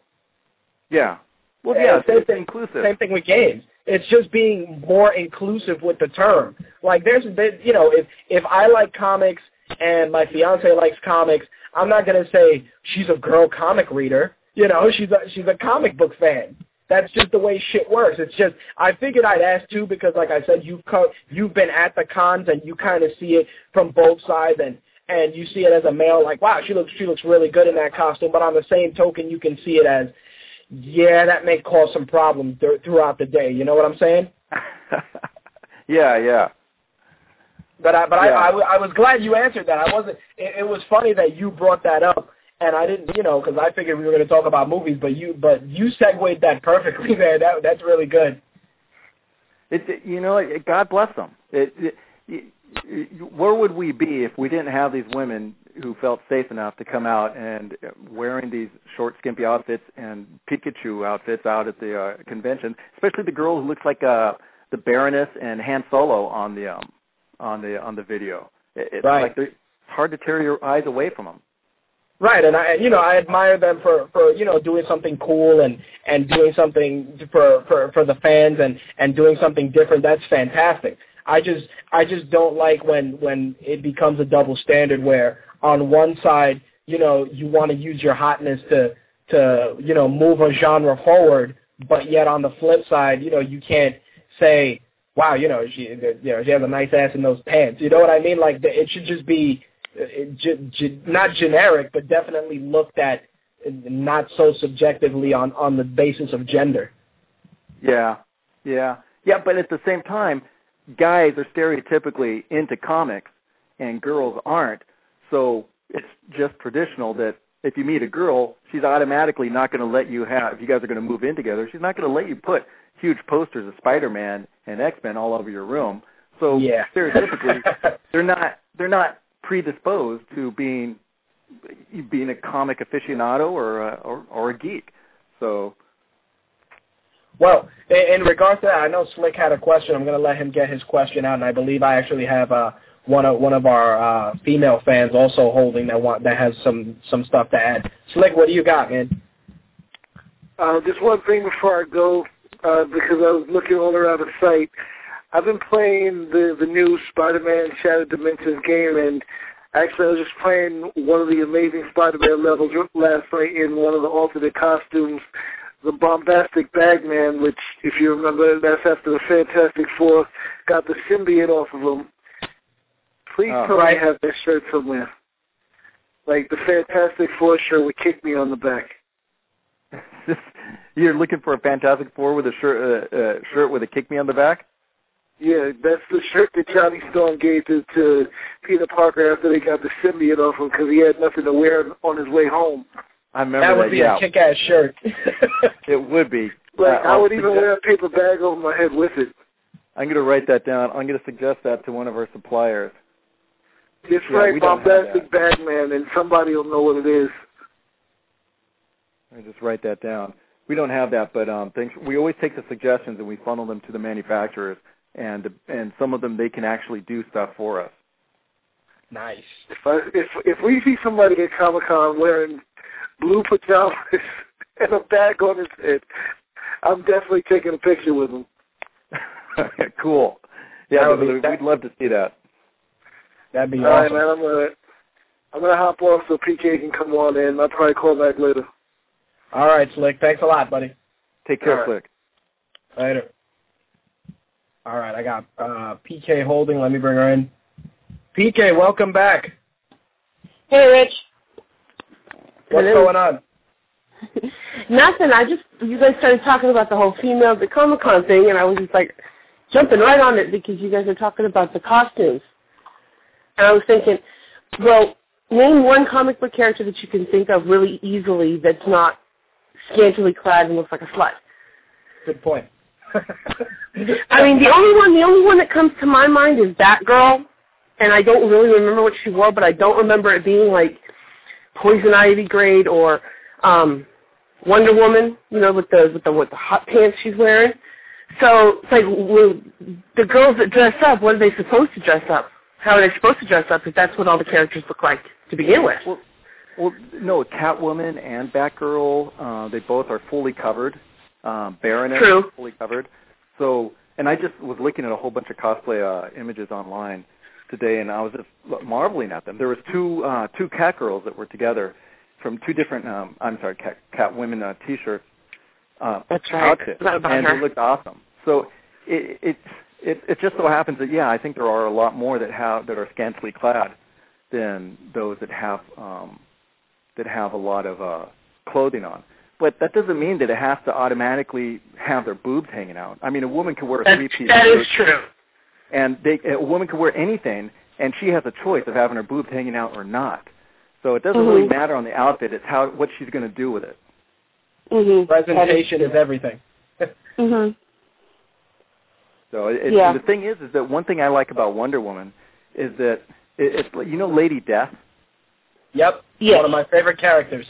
I was going to say I really don't like her, and I've never read her though. But the only reason why I don't like her is because she just smacks with so much sex, and it gets so far away, in my opinion, from what the comic book is about.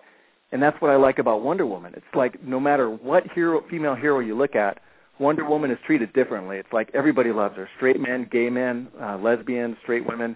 They all love her because everybody who writes her stories and depicts her, they do it in a positive light. and she's not like a skanky little tart. They always do. Most of the time, they do a good job of presenting her. It's just not a nice rack. That's true. She is one of those characters that, even though her clothing is not like, what is those hot pants and all that, and she still looks.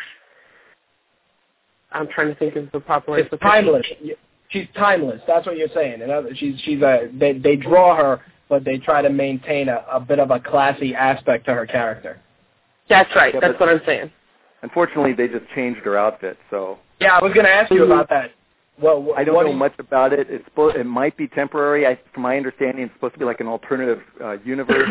I can't stand it. She's wearing those black tights for one, and she's wearing boots. And those straps on her boots are from like 1980, and the jacket's like a mix between Michael Jackson and Superboy. It's like, give me a break. Why is she changed? It looks ridiculous. I like the old classic look. Yeah, I've got a picture of her right now coming up. Not safe site, but yeah, I've seen the new Wonder Woman. I didn't care for it either. I think they just wanted to modernize it and help people, people connect with it on a modern level. It happens once in a while. I'm more than sure it's not going to be permanent. The once in a while they got to do it and toss a couple of ideas out there. We've seen it before. Superman with long hair. Superman, yeah. At one point. Superman with one hair at one point. When he became the electric Superman, the red Superman, the blue Superman. It's just, they toss these ideas out there, and then if they stick, great. And if they don't, they just conveniently sweep her under the rug. Yeah, I agree completely. In fact, the entire comic book realm is built on conflict, either a physical conflict between Marvel, DC, or Marvel and Marvel with Civil War, but then they want to increase sales by I think they're deliberately just trying to increase sales by creating conflict between the comic and the reader, so people are now talking about Wonder Woman where before they weren't. So like they say in show business, if they're not talking about you, even trash, then you're going to start losing your market share. So I think you're right. They're just doing it so that people will be talking about it, and if it sticks, then they'll stay with it. Hopefully it won't stick. Anything else to add, PK? That was it. That's about it. All right, cool. Now, I've seen 2 new Wonder Womans, and I linked one into the chat. I don't know if it worked properly, but that was the one I've seen.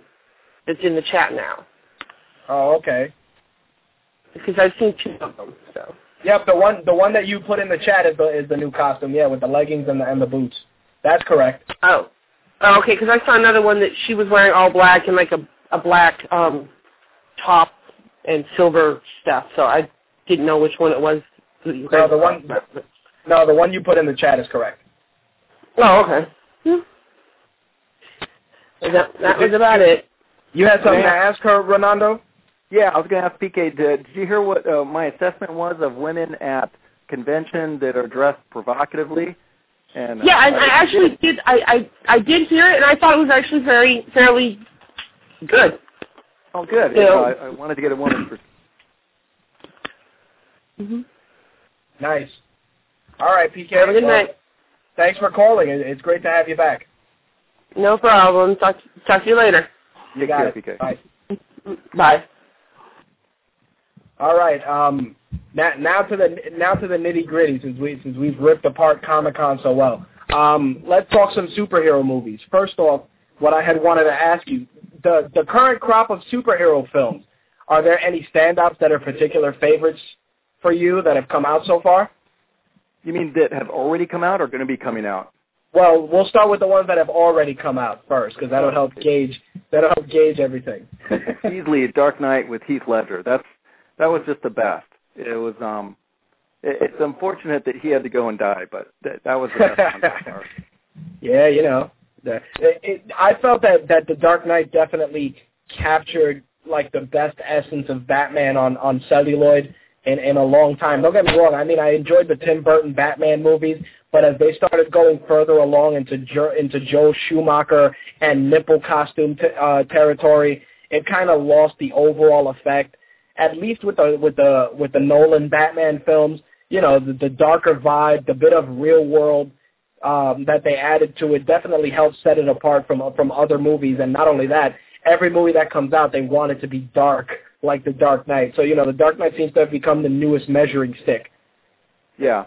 Yeah, I agree. But I'll be the first one to say, and I've always said it, I never did like Jack Nicholson as a Joker, and I always had a problem with not only the Tim Burton movies, but almost every superhero movie.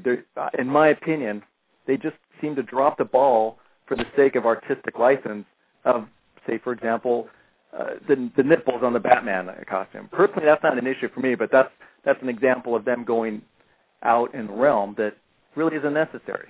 Like with Spider-Man, I have a huge soapbox about these superhero movies. Spider-Man doesn't have organic web shooters, and he doesn't have talons that come out of his fingers. And there's no value in that. It's just for the sake of that these writers and directors are saying, hey, let's try and do something new and different because the audience, if they know what we're going to do, then it'll be boring. When really it's not. That's why we're going to go see these movies, because we read about them. They're our heroes. We want to pay to see that comic book up on the screen. And I was just shitting a bricks about the organic web shooters. Well, it's funny that you say that, because here's the funny thing with that, and this has happened recently also with the Joker. Basically, when they do the movies and they take artistic license and they do, what I would guess is a passable job in integrating it into the mythos of the character, you end up getting some carryover into the books, because in the Spider-Man other storyline, he ended up getting the organic web shooters and the talons, and also in Spider-Man 2099, which Slick reminded me, he had the organic web shooters and the talons. So, it was... Before the movie, though? Oh, absolutely, but I'm more than sure that in doing all their research, they probably came across it. They're like, hey, that might be kind of cool. And I mean, in terms of adding, and this is as far-fetched, as it sounds, in terms of adding a real-world dynamic to it, if a spider bites you and you inherit most of its abilities, you got to shoot the webs from somewhere. So I don't think organic or not. I mean, if he made the web shooters, great. But it could have been worse. They could have made it that he shot the web out of his ass like a spider does.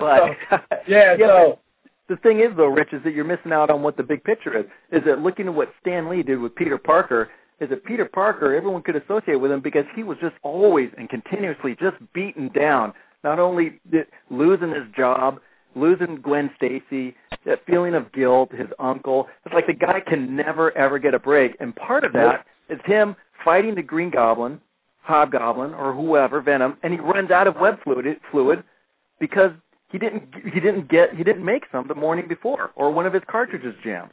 And that's part of the dysfunction that goes on in his life that makes him such an awesome character. He's not like Superman or Batman where everything always works. The guy has these flaws. That's a really kick-ass way of putting it out there. I had never looked at it. I mean, I've always liked that with Spider-Man, that he's always fighting adversity, but it is true in terms of removing that real-world aspect, man. You introduced a totally new dynamic, because when I saw the organic web shooter thing, I was like, eh. But then I thought about it, I'm like, it makes sense. He got bitten by a spider. You got to, get some of its more, biological functions, which is great. The talons, they were so minuscule. They zoomed in with the camera and they just did it briefly, I guess because they wanted to do it, they wanted to do it justice. So they're like, all right, he gets these little talons. That's how he sticks to walls, which is fine. But I think going that deep into the explanations, the point you made is great, because it's true. He created the web fluids, which focused on the fact that he was really smart. He was a really smart kid that wasn't, that was thrust into this huge responsibility, and he had to use his wits and, his intelligence to, fight some of these bad guys, because brute force didn't always work. And by eliminating that, you're right, you eliminate something that set Spider-Man and made him more relatable to everybody else. It's a great contribution. Did you ever read Secret Wars, where he got his black outfit? Oh, yeah, absolutely.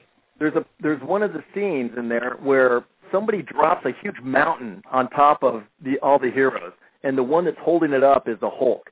And they're all inside of this little tiny pocket, and this huge mountain is crushing all of them almost, except for the Hulk. And Reed Richards, the Fantastic Four leader, is trying to put together some gizmos to help out Tony Stark, the other Iron Man, blast a hole through the mountain. And he asked Parker Spider-Man says, hey, give me your web shooters. And Parker's trying to play it off in what web shooters? He goes, just give me the web shooters, because he needed part of that mechanism to save them. So he is a bright guy, and those little mechanical web shooters come in handy. Besides, organic web shooters are just gross. Yeah, I mean, in looking at it like that, it's really interesting, because you opened my eyes to looking at it a little differently, and you know, it's a bit of an eye opener, but it's one of those things where with the Spider-Man franchise as a whole, I felt that, you know, organic web shooters aside, they did a really good job of bringing it to life. I was not too pleased with the Green Goblin costume. I think William Dafoe did a pretty good job with the character. The costume, I think, was just like, you know, way too Power Ranger-ish. But I looked past it because, you know, they captured the fact that the Green Goblin was a psychopath. So, you know, certain little things you can kind of let go. Yeah, like the yellow spandex with Wolverine. There are certain things you can let go because the transition from comic to screen will not work 100%. However, there are some things that I think that should be sacred, that like Bruce Wayne, his parents have to die. There has to be the pearls.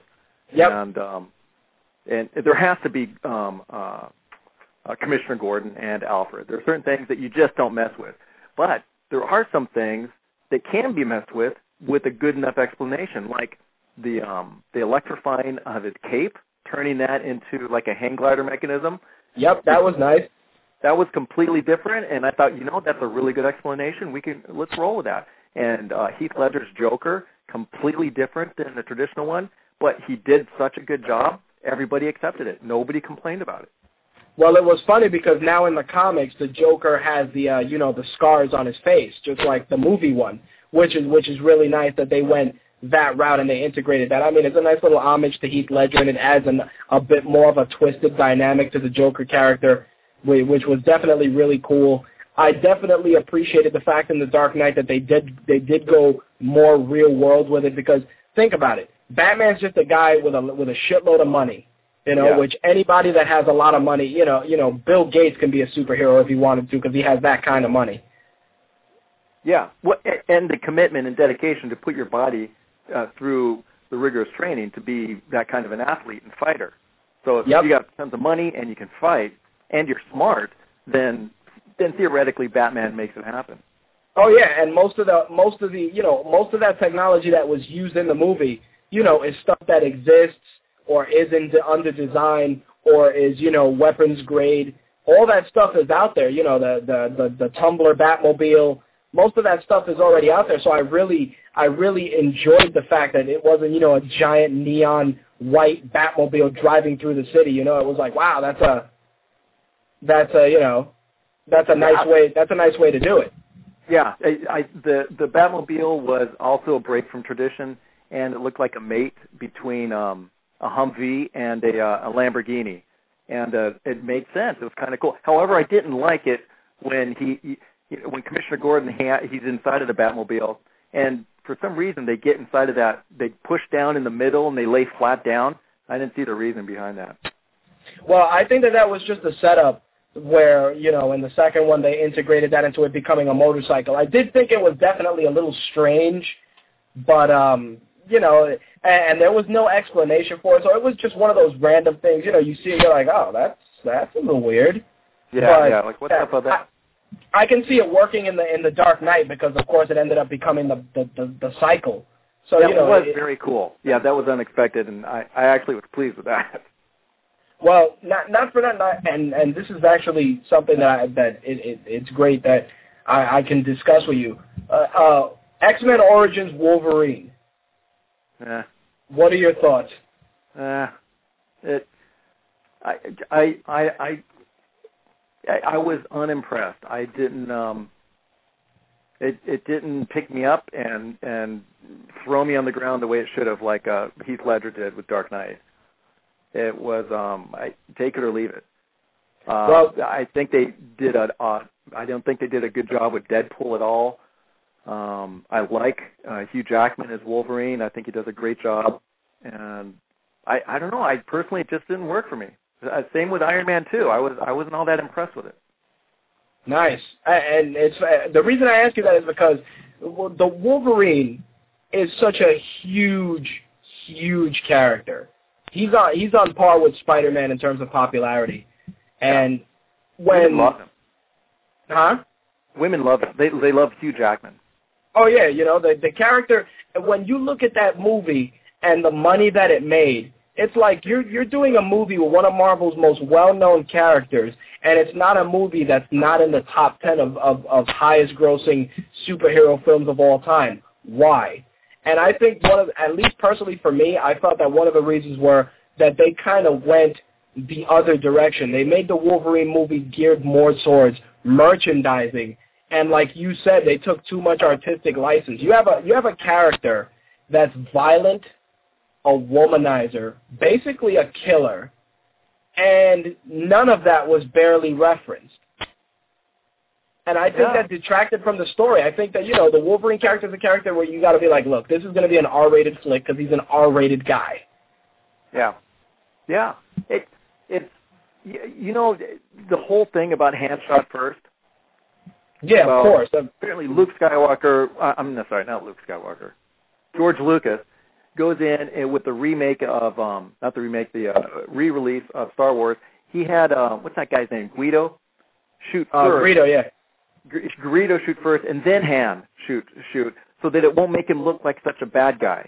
And I don't like that they're turning these tough guys into pussies. It's like, you're right. He's a killer. That guy kills pretty much anybody who pisses him off. He ripped off half of the face of the Thing, Ben Grimm, in the comics. That's right. It's like this guy will kill anybody. But I just hate writers who don't read up on the hero and they just go off in their own direction and they don't listen to the fans. The best thing they can do is get about 6 fat geeks that do nothing but read comics in the back room with them and say, hey, what do we need to do to make this work? And the guys who know everything about comics, and then it'll work. But they don't. They're just doing their own thing. And you're right. They're going to look at merchandising. Merchandising brings in a lot of money, so they can't ignore it. But they can't sacrifice a good script for the bullshit and crap that they put up on there. Plus, when you see Deadpool, you don't see a costume. Like, give me the costume. I want to see the costume. I don't want to see Tobey Maguire. I want to see the Spider-Man. Right.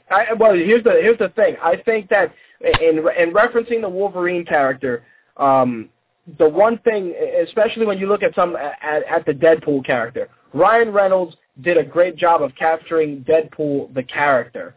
In terms of capturing Deadpool the costume, they didn't do it. Why. What was that? There's no reason why. Do you know of a reason why they dropped the ball on that? I have no idea, but here's a nice nugget of information. Think of the final battle with Wolverine, where he has, a 9-inch sword magically come out of his forearm. If the sword is in his forearm, how is he bending his arm? Yeah, because they're not thinking. That's why. I think the sword is made out of adamantium too. Yep. So it's like, give me the costume, damn it! Jesus Christ! It's not that hard. Did you see Wanted? Oh, yeah, I saw Wanted, and it's the same thing. You read the comic. But here's the thing. Wanted is a guilty pleasure for me just because the story, even though it was kind of it wasn't completely borrowed from the book verbatim, was kind of fun. Like, it was a fun flick. Now, if you look at it, you wouldn't think to yourself, this is a comic book movie. You'd think, it's a nice little action flick. It's pretty amusing.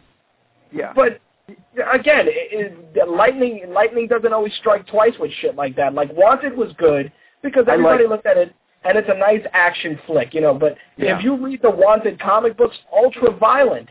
Oh, God. No, there's blood hitting you in the face every page you're turning. But it's a well-written story, and you like the outfit that guy was wearing. It's like, wow, that's a badass outfit. It looks like Snake Eyes almost. Yep. But Wanted worked. And it was completely different than the comic, but it worked for people who didn't know about the comic and even people who read the comic. It's like, it's completely different, but, okay.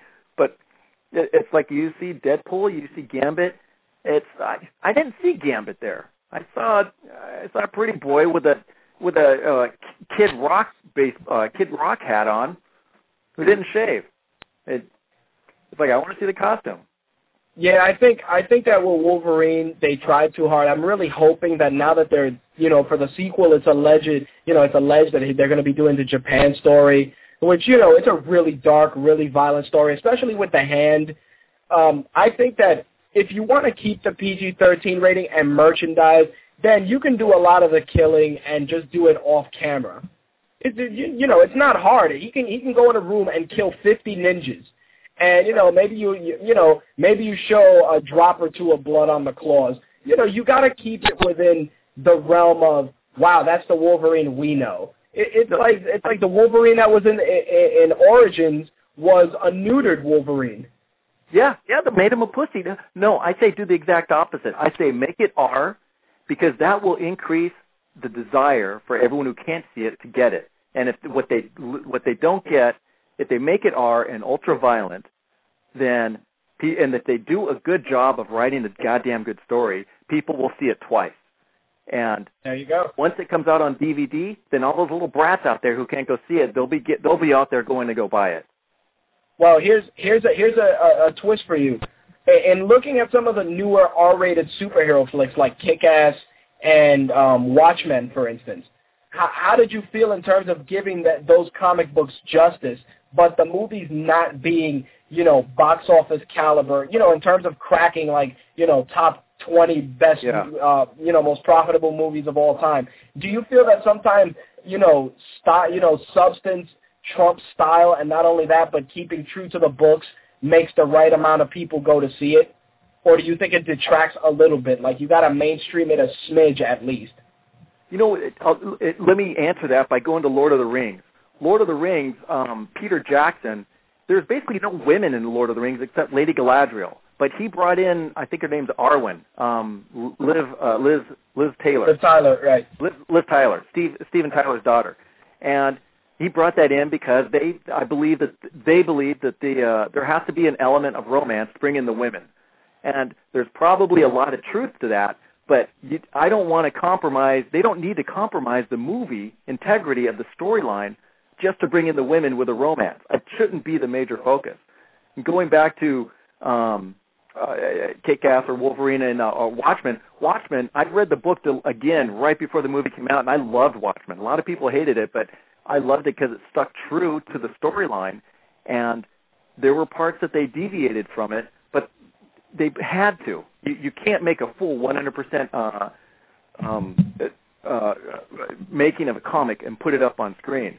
And the Kick-Ass, to be honest, I didn't read the comic because I can't stand John Romita Jr.'s artwork, but I loved Kick-Ass. It was awesome. They asked a very good question, which is, can a real person be a superhero? And that's one of the things that I wanted to write about in our blog. And I've talked to a professor about it too, who has written about this stuff, is what's it take to be a superhero? And there's a lot of philosophy inside of that. So I love Kick-Ass. I love Watchmen. I don't know if I answered your question, though. No, you did, because it's like, sometimes you look at Watchmen, didn't make a shitload of money, visually beautiful, true to the book. Everybody was happy about it, but of course everybody was like, it cost all this money to make, but it was R-rated, and that's why it didn't make budget. And it's unfortunate that that's how they're looking at it. One of the things we talked about a couple of weeks back was the same situation with Scott Pilgrim. I went to see Scott Pilgrim. It was a great movie. There were certain things I didn't like just because I didn't like Michael Cera, but other than that, the movie was great. And then, you get a movie like The Expendables, nice mindless action, and, Expendables soared up right up to number one, and, Scott Pilgrim kind of floundered. Well, there's a couple things going on there, Rich. You know what was number one for a long time? Was the stupid Chihuahua movies. What are those called? That's right. Beverly Hills Chihuahua.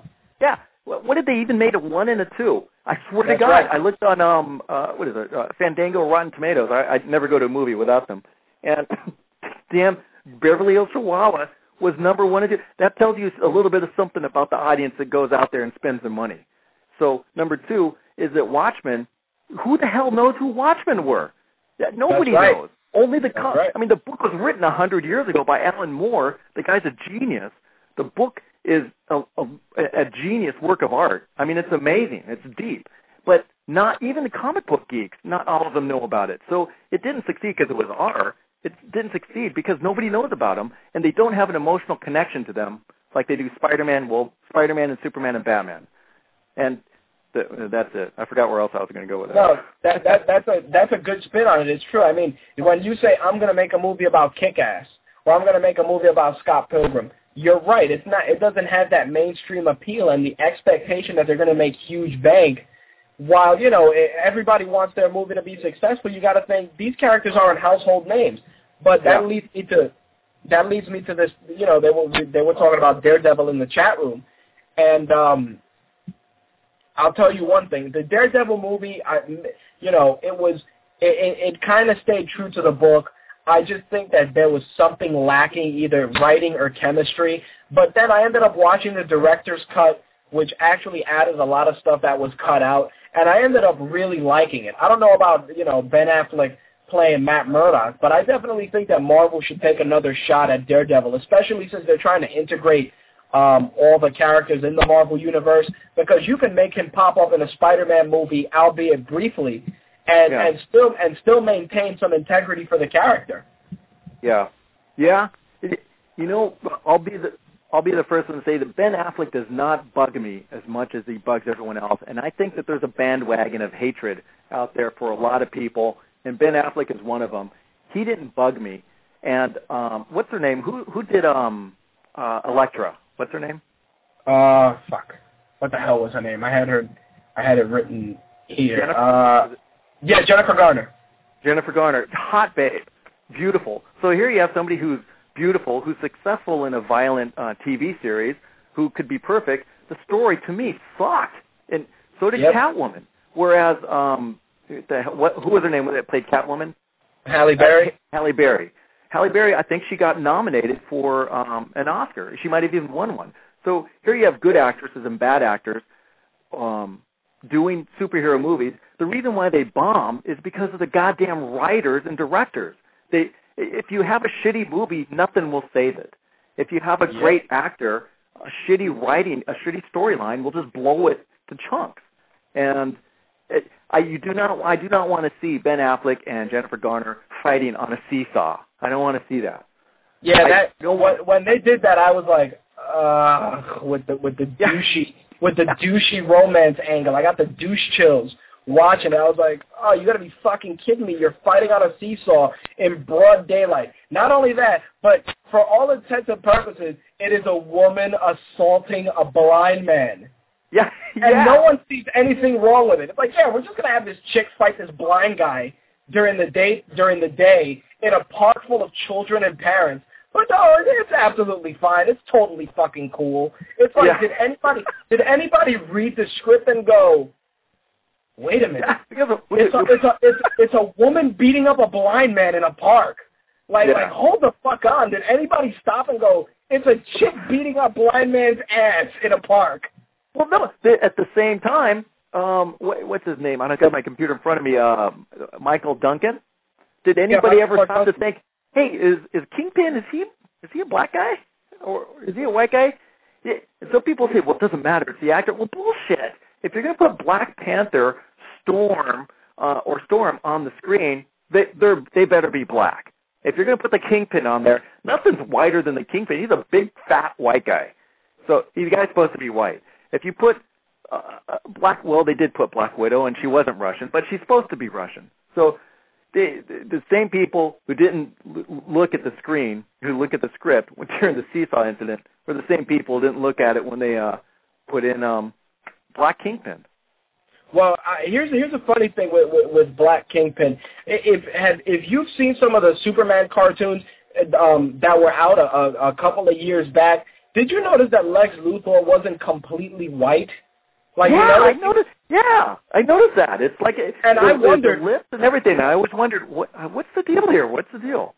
Yeah, like they just conveniently swapped it out. They're like, we're just gonna make Lex Luthor a black guy. But don't get me wrong, that Superman cartoon was fine, and Lex Luthor was still a scumbag. But it's like, I mean, being a scumbag has really no racial undertones to it. So, I mean, Michael Clark Duncan, they made the Kingpin black, and the Kingpin should have been a big white guy. But then it's like, all right, where are we going to find a big white guy? Like, there's certain things, like, when we were talking about Captain America a couple of weeks back and all these different casting choices, and I said to the listeners, I'm like, you mean to tell me you can't find a blonde-haired, blue-eyed, in-shape white guy in Hollywood? Are you guys fucking serious? You know, like, there were certain things like with the Spider-Man reboot. It's like, oh, we're going to reboot the franchise and we're going to start from scratch and we don't want Mary Jane in it. And sticking with that, I actually wanted to get your thoughts on that first. How are you feeling about the Spider-Man reboot? I wrote about that on our blog. I have reservations because, from my understanding, they're using the same goddamn writers that they used in this last Spider-Man movie, I think. They actually got the director's supposed to be the guy from 500 Days of Summer, and yeah, I've heard mixed rumblings about them doing the same writers. Yeah. So there you go again. They're going to try and, hey, let's do something fresh and different. Okay, well, who can do it? Well, let's get the same writers. What the fuck? Why do they have to keep reinventing the wheel? Why do they have to keep going back? Everybody knows Spider-Man's original story. Let's just keep moving forward. Get a different actor, not Tobey Maguire. What was the guy's name who played Norman Osborn? He should have been Peter Parker. He looks more like Peter Parker in the comics than Tobey does. Yeah, that would be good, actually, if you did that. You know what the problem is, I think, with the Spider-Man movies? I think, and some people agree or disagree, I think that as the franchise got bigger, it became a pissing match between Marvel and Sony, because Sony wanted Spider-Man done a certain way, and Marvel wanted Spider-Man done a certain way. Like, from what I've heard, when Raimi was going to do the third Spider-Man, he just wanted to make the Sandman the bad guy and leave it at that. And Sandman was going to be the bad guy, and everything else was going to be fine. They came out, and Sony's like, well, Venom's the most popular dude. We got to put Venom in there. You guys got to put Venom in there. Raimi's like, look, I don't want to put Venom in my fucking stories. He said it in an interview. He's like, I don't like the Venom character. So when I found out Venom was going to be in it, I said, this is going to be such fail. Because if the guy said in a public interview, I don't like the Venom character, guess what that means? I don't want the fucking Venom character in my movie. So when they forced him to do it, you knew he was going to make it shitty just because he said, I told you guys I didn't want it in there because I have no way to write this character and add any dimension to him in a 2-hour movie. Yeah. Well, look at what they did. They had not only just Sandman and Venom, they also had Green Goblin. So they had Ninja Goblin. Yeah, the new Green Goblin. Green Goblin 2. And which I have to admit, it was a cool spin, a take on changing the Goblin glider into like a skateboard type glider.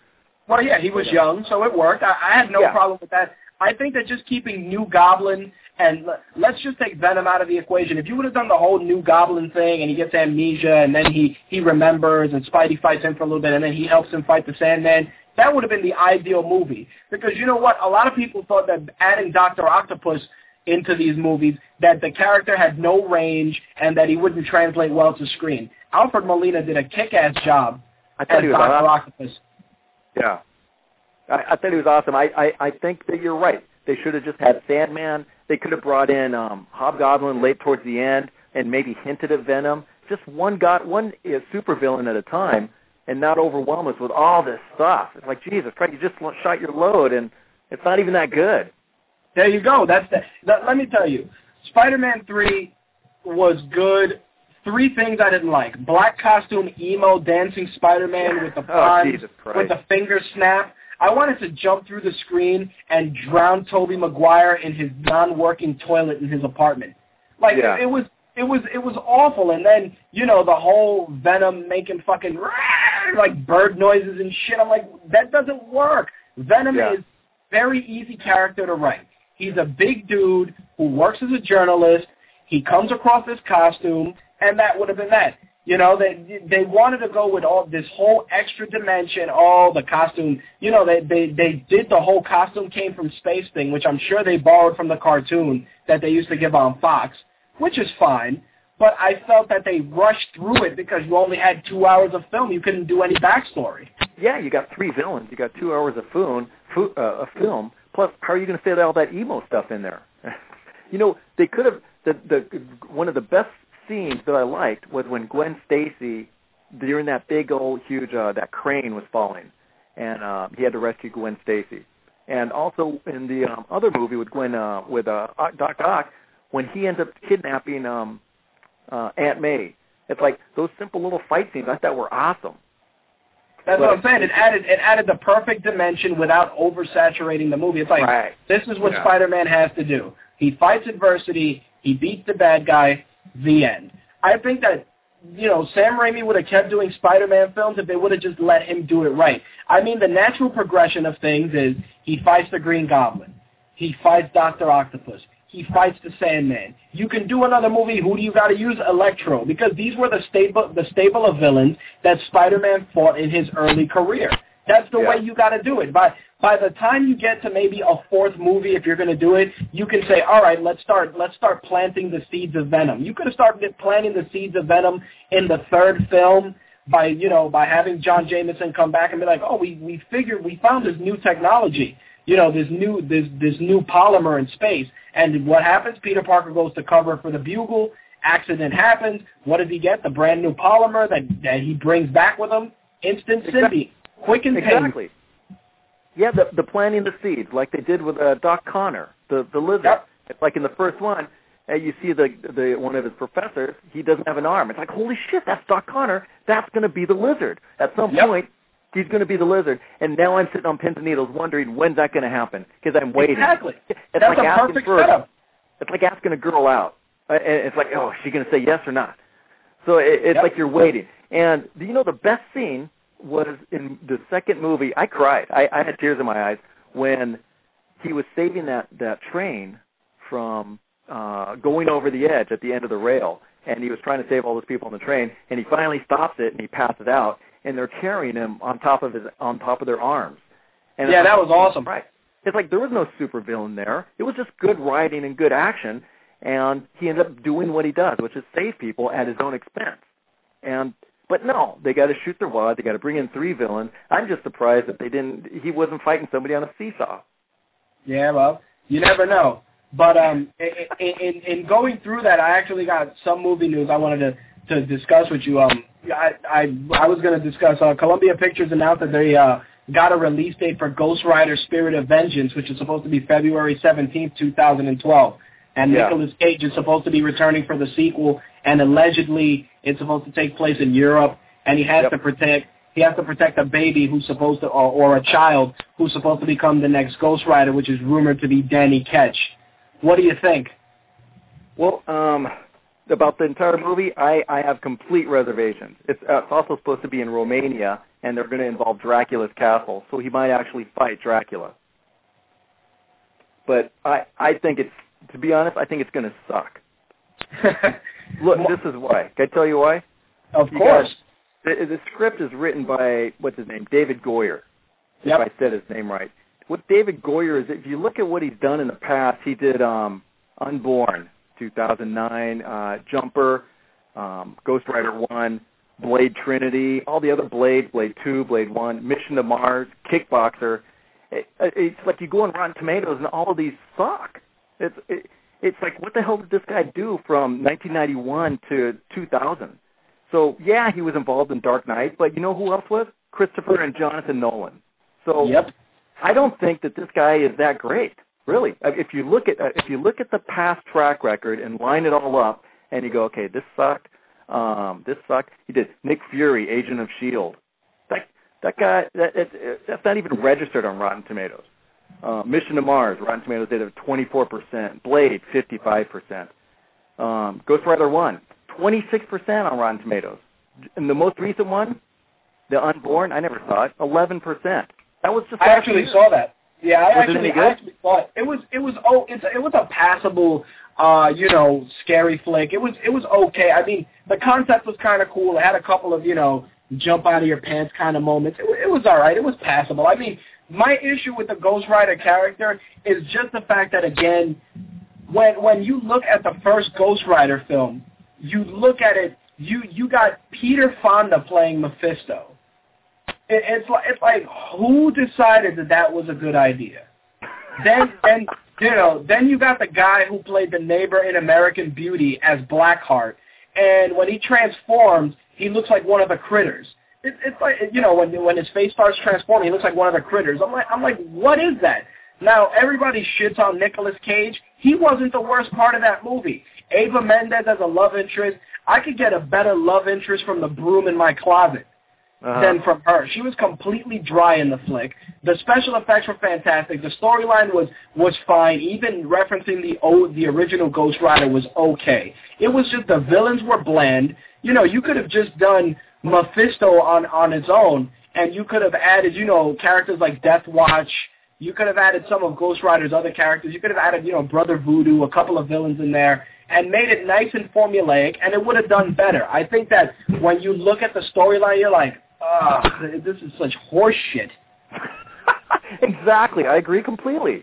I don't have any issues with Nicolas Cage. I like the guy. The guy's a comic book geek himself. He collects comic books, and so I don't have an issue with him as much as I do about the writers. Yeah, the writing is what really ruined that movie, because I said to myself, okay, Johnny Cage stuntman. Johnny Blaze stuntman, check. Makes a deal with the devil to save his dad, check. Becomes, servant of the devil, check. Kills demons, got it, check. Oh, wait a minute. Has a love interest that, works about. Love interest, automatically. It's like, must it be in there? I mean, if it's gonna be in there, then make it, him not serve Mephisto, and Mephisto kills his love interest. Boom. Do something like that. But all of a sudden, no, I love you. I'm gonna do wheelies on a motorcycle down a highway. It's like, such douchey behavior. Yeah, I think at some point they got to acknowledge that they ought to have the liberty to say, you know what, we're not going to do the love interest, or you know what, we're going to have the love interest, and then we're going to kill her. At least Dark Knight, they had the balls to kill her. Yep, and that was a good move. I was like, wow, they actually 86 the love interest. Like, that's, it's like, that would have been awesome. I mean, it is what it is. Not only that, but the death of that character shaped the dynamic for the villain in Harvey Dent, becoming Two-Face. Like, there's certain things that, the artistic license is fine, and it helps the story mesh together. But the whole involvement with the woman, it's not like he was going to stay with her at the end of the movie anyway. Yeah. Because he didn't. Yeah. So it was bullshit. He's a demon. There you go. Hellfire. So, well, you know why else I think it's going to suck is it's directed by, how do you say it, Mark Neveldine and Brian Taylor. You know what the last movie they did? Wasn't it Stomp the Yard? No. They did Jonah Hex. Oh, God. I didn't see it. I want to see it because of Megan Fox. I want to see it. I want to see it just because I hear that even Josh Brolin himself was like, fuck, did this movie suck. when your lead actor says later on that he was like, fuck, I shouldn't have done that. Everybody has a shitty movie under their belt. They all do. But for him to say, this movie was bad, like, not for nothing. And looking at Ghost Rider, if I can go back and do it, I would make Mephisto a guy like John Malkovich, who looks evil. Yeah. Yeah. I'd go that route. You go a John Malkovich, you kill the love interest after him not fulfilling his deal, and then you throw Blackheart in there and make him turn into the comic book version for the big battle at the end, and call it a day. Don't make him turn into an emo kid with red eyes and a trench coat. Fucking sucks. You're right. It would work perfect because they already played against each other in Con Air. Right. And John Malkovich was that was a total. It was like a stupid fun movie. I thought it was great. I don't think it was a good movie, but I really enjoyed it. And John Malkovich, that guy always does a good job. He's like Ben Kingsley. Yeah, John Malkovich as Mephisto would have been fantastic just because he has that built-in bad guy character. I think that one of the things that's important is casting. I think that when you look at casting, like there's some guys like Hugh Jackman and Wolverine, I wasn't sold on it, but his dedication to make the character work made the character work. It's like, that's what concerns me with the Deadpool movies. Like right now, we got Ryan Reynolds doing Green Lantern. He's the golden boy of Hollywood right now. He's supposed to be doing a movie called Rip PD, where he's supposed to be like, a cop in a zombie crimes unit. And then on top of that, he wants to do Deadpool, and they want him to do a second Green Lantern. And he's like, look, I want to do Deadpool. It's a great character. There's so many layers to it that would help the movie be successful. I really want to do it. And now there's rumors that he's not going to be able to fulfill that obligation because he has, Rip PD, a second Green Lantern. He's also got a movie he's working on with Denzel Washington, which I heard is really promising. Yeah. I read the same thing, that he's basically, it might not even be up to him whether he's going to do Rip PD or not, because that's a story by Dark Horse. So, but, it sounds like he does want to do Deadpool, as long as they could bring in the damn costume. Which I'm sure if they have their way, they will. If he has his way, they will. Because that's one thing I like. I like when the actors really take an interest in the characters they're portraying. Nothing put more of a smile on my face than Robert Downey Jr. walking out of a comic book store with a stack of comics that included the Avengers and various Iron Man books. Because it shows that the guy's actually taking time to learn his character. Like, Robert Downey Jr. was such a douche as Tony Stark that he made it believable, and that's what made Iron Man a success. Iron Man was successful not only because of the great costume and the kick-ass special effects, but because everybody believed, wow, Robert Downey's a complete and total douche, and that helped sell the movie. Yeah, that's total crackhead. Yeah, man. I mean, in the second one, they deviated from that, and a lot of people, especially even Jon Favreau's been on record saying it, he felt that the second one was almost a forced commercial for the Avengers franchise. I just didn't like it. It was just underwhelming for me. Well, what jumped out at you the most? Was it the casting? Was it the story, or a combination of all of them? It was the briefcase armor. It's like I wanted to see his Tony Stark's suitcase armor, and I saw it, but I don't know what it was. It was hard for me to pinpoint it. It's like a lot of times I could go, this movie sucked because of this, this, and this. But with Iron Man 2, did we really need to see him dancing in? What the hell? They had him dancing there, drunk. What? I didn't want to see that. Well, I think that part of that came from the fact that people were like, oh, man, they got to do the demon in a bottle storyline. It has to happen. Tony Stark has to be drunk. And see, that's the problem, too, as fans sometimes, that sometimes we're too vocal and we want it to be way too fucking perfect. And it's like, look, the demon in a bottle story arc was like, 10 issues of shit. Tony Stark getting a little drunk and fucked up is fine, and we move on. The only thing that I didn't like with that movie was exactly, and Jon Favreau said it, there was way too much Avengers setup. It's like, you know what, the Avengers movie everyone knows is coming. Use Iron Man 2 to set up Iron Man franchise. Yeah. It's like you did two movies, and there was zero mention of the Mandarin, who's pivotal in all of Tony Stark's shit. How does that happen? Who lets that slide, Yeah, I heard about the Mandarin that I think they might have had trouble trying to figure out, well, is it going to be magic or is it going to be technology-based power? And well, they're foolish in thinking that because it's a fucking comic book movie, oh, yeah, we have to make it where it borders on the real. The guy created a battle suit that popped out of a suitcase. Yeah. It's like when they're sitting there, they're like, movies are a form of entertainment. They're an escape from the real world. And, I can buy an armor jumping out of a suitcase and being put on. I can buy that.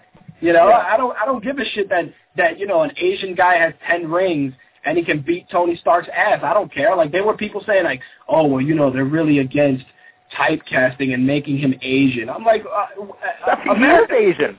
Exactly. America needs to really grow a set of balls. It's like, it's an Asian guy with a Fu Manchu. Suck it the fuck up and move on. Yeah, and what are they going to do to Luke Cage? Are they going to take him out of the inner city and put him in suburbia when they make him when they make the Luke Cage Power Man movie? It's like, no. He's a guy who grew up, in the Bronx. And he talks like it, too. Well, in going through that, they were saying that in X-Men First Class, they're actually they wanted to cast another mutant, which is Riptide, which I think has popped up in a handful of books. Based on what you've been hearing from X-Men First Class, what are your initial thoughts on it? I think that the message is clear, and I like what they're doing with the whole Martin Luther King, Malcolm X dynamic with Professor X and Magneto. I like that. I just don't like that they're really trying to cram it with mutants.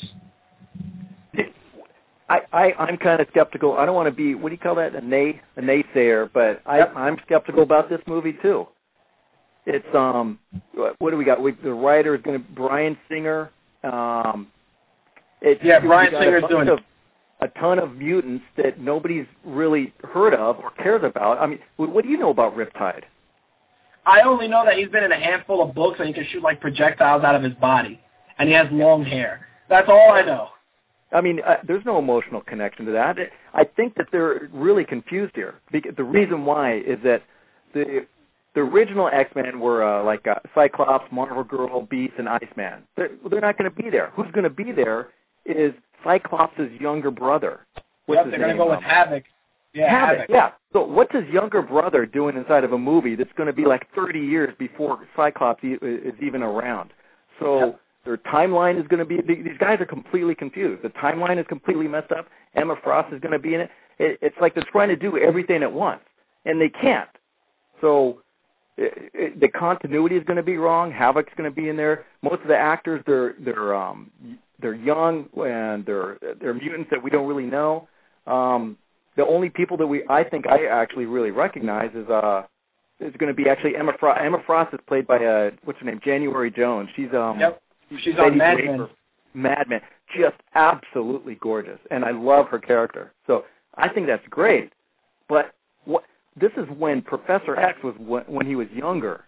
So how old is Emma Frost going to be when the movie's? Maybe I'm thinking too much about it, but I just don't think they got the continuity right.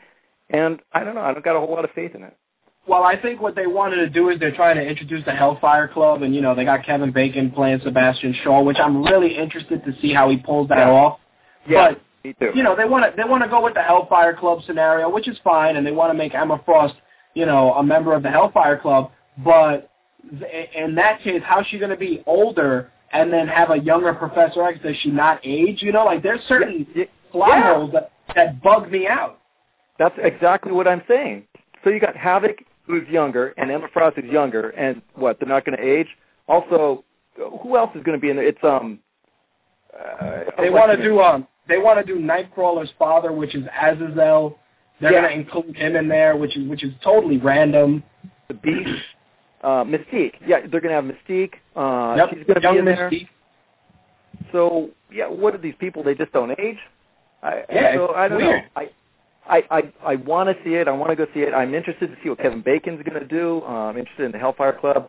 I could care less who Riptide is. I don't want to go see Riptide. I agree. I want to see a naked blue chick on there, so I want to see Mystique.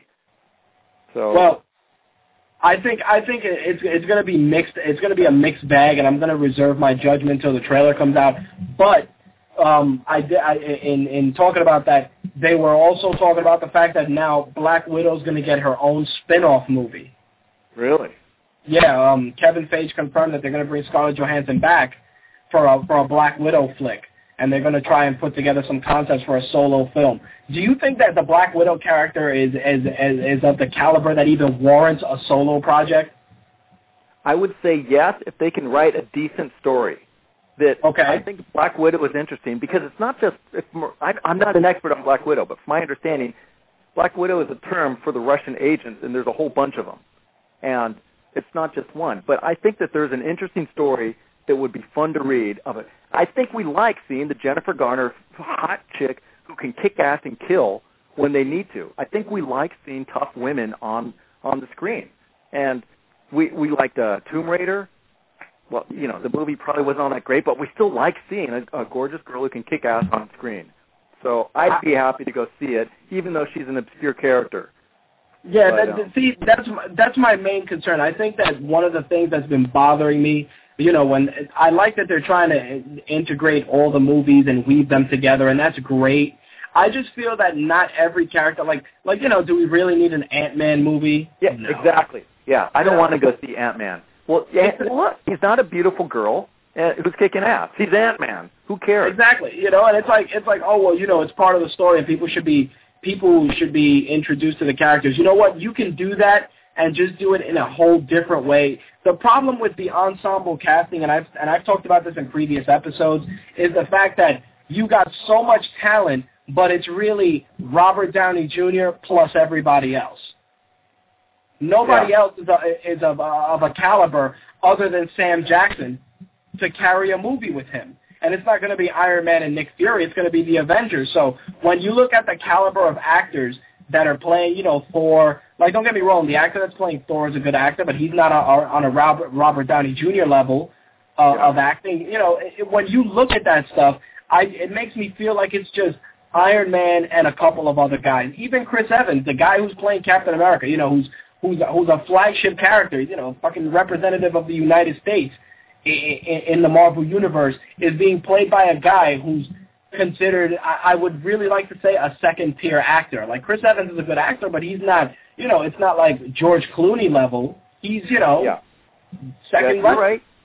But still, at the same time, Hugh Jackman was a nobody, but he made it work.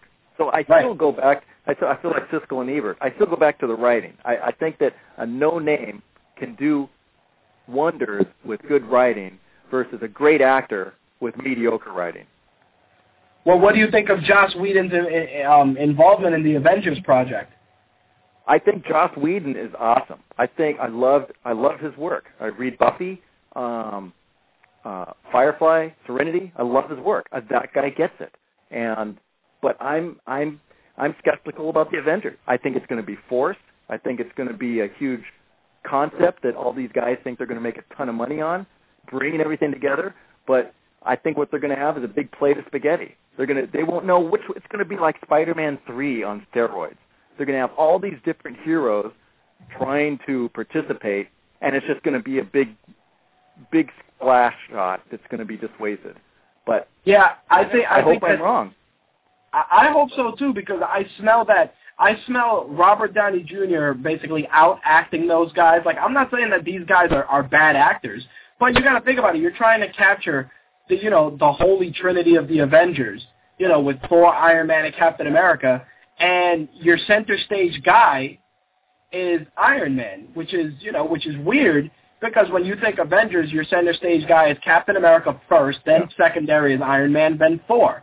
And Iron Man seems to be the center stage in this particular project, which, can bite them in the ass in terms of making stuff gel together.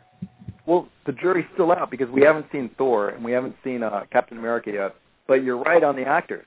But hopefully they can pull it together. Now, I'm going to be watching that with bated breath. And the last thing I had wanted to ask you about was the that they're actually going to be putting out an animated Avengers cartoon, which actually is going to be debuting October 20th. And here's the funny thing. The Avengers in this particular cartoon are Iron Man, Thor, Captain America, the Hulk, Ant-Man, and Wasp. Gee, doesn't it sound like what's going to be in the movie? Yeah. The thing is about they're going to be doing a whole bunch of these 5.5-minute micro episodes, which I just saw one today with a Downey Jr. on there, and they're trying to make him look and sound. They're trying to make him sound Iron Man, just like Robert Downey Jr. and have him be all funny. And it's like, when he's trying to be funny with every single line, it's not funny anymore. And it's trying to make him snarky and fun. I hope it works. I don't know, but I don't like the art, and I don't like the way they're treating Iron Man. So I'm not Iron Man to me. It's Robert Downey Jr. on comic book and cartoon. It works for me. I think we've covered everything. I think we got a few minutes of show left. I just want to give you the big plug again. Superherostuff.com is the site. Anything else you want to promote or any other projects you guys are working on? Let's see. Our Facebook is going balls out. We got a lot of people on there. We got a trivia every Tuesday on Facebook. We're put a lot of effort into it, and we're giving out either a free T-shirt every now and then on the trivia if you could answer the question. We did really hard questions this last time. People got it. I'm surprised how knowledgeable those people are. We got memorable moments in comics that we write on our blog that goes to our Facebook. The last one we did was Secret Wars and talked about Spider-Man's suit. And the thing I brought up with the memorable moments was Spider-Man ends up getting his black suit in Secret Wars, but he got it from the same machine that gave Thor his new helmet and cape. But they never turned that into a symbiote, which they should have, but they didn't. So I liked your Infinity Gauntlet post. I actually read that earlier this week, and I like that, man. That Infinity Gauntlet was such an awesome storyline. Thank God that they're not going to try and bring that to the silver screen, because it would be a clusterfuck. Oh God, yeah. When they're trying to do too much, that only works in the comic books, and even then they drop the ball. So, but we got a ton of T-shirts we're coming in. We're still a small fish in a huge pond. We got a lot of huge competitors out there, but we do our best to try and carry those niche, obscure heroes and villains on T-shirts. It's not everywhere you can go see a Doctor Doom or Dead Man or Demon T-shirt out there, or a cool Wonder Woman shirt. And we got some new shirts with capes on it. You've probably seen. Yeah, I like those. I probably my fiance may want to get one of those for Comic-Con. I've actually been eyeballing the Wolverine leather jacket. I'm going to try and see if I can find a way to get that. Me too. Those things are so damn expensive. I've been wanting to get one. They're like $350, but those are awesome. I talked to the guys in the warehouse, and they say that's an awesome jacket that looks really nice. But we're going to try and do all the conventions that we can next year, and that's about it. But if people want to get on our newsletter, then we send out a newsletter every week or so. And nice! I'll just do that. I'll subscribe to that, because usually I just follow the fan page, Yeah, we'll probably post it. I think it's posted on our Facebook page off on the left. How to get to the newsletter. All right, we've got all sorts of discounts and cool stuff.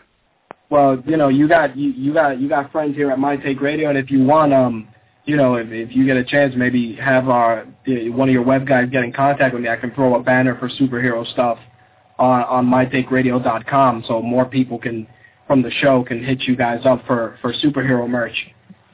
Cool. Hey, that'd be awesome. We'd appreciate that. Probably man. I appreciate that, man. It was kick-ass talking to you. I told you, man. The prep work wasn't needed. Hey, thank you very much, Rich. I appreciate it. It was an honor, and it's a blast hanging out and talking with you.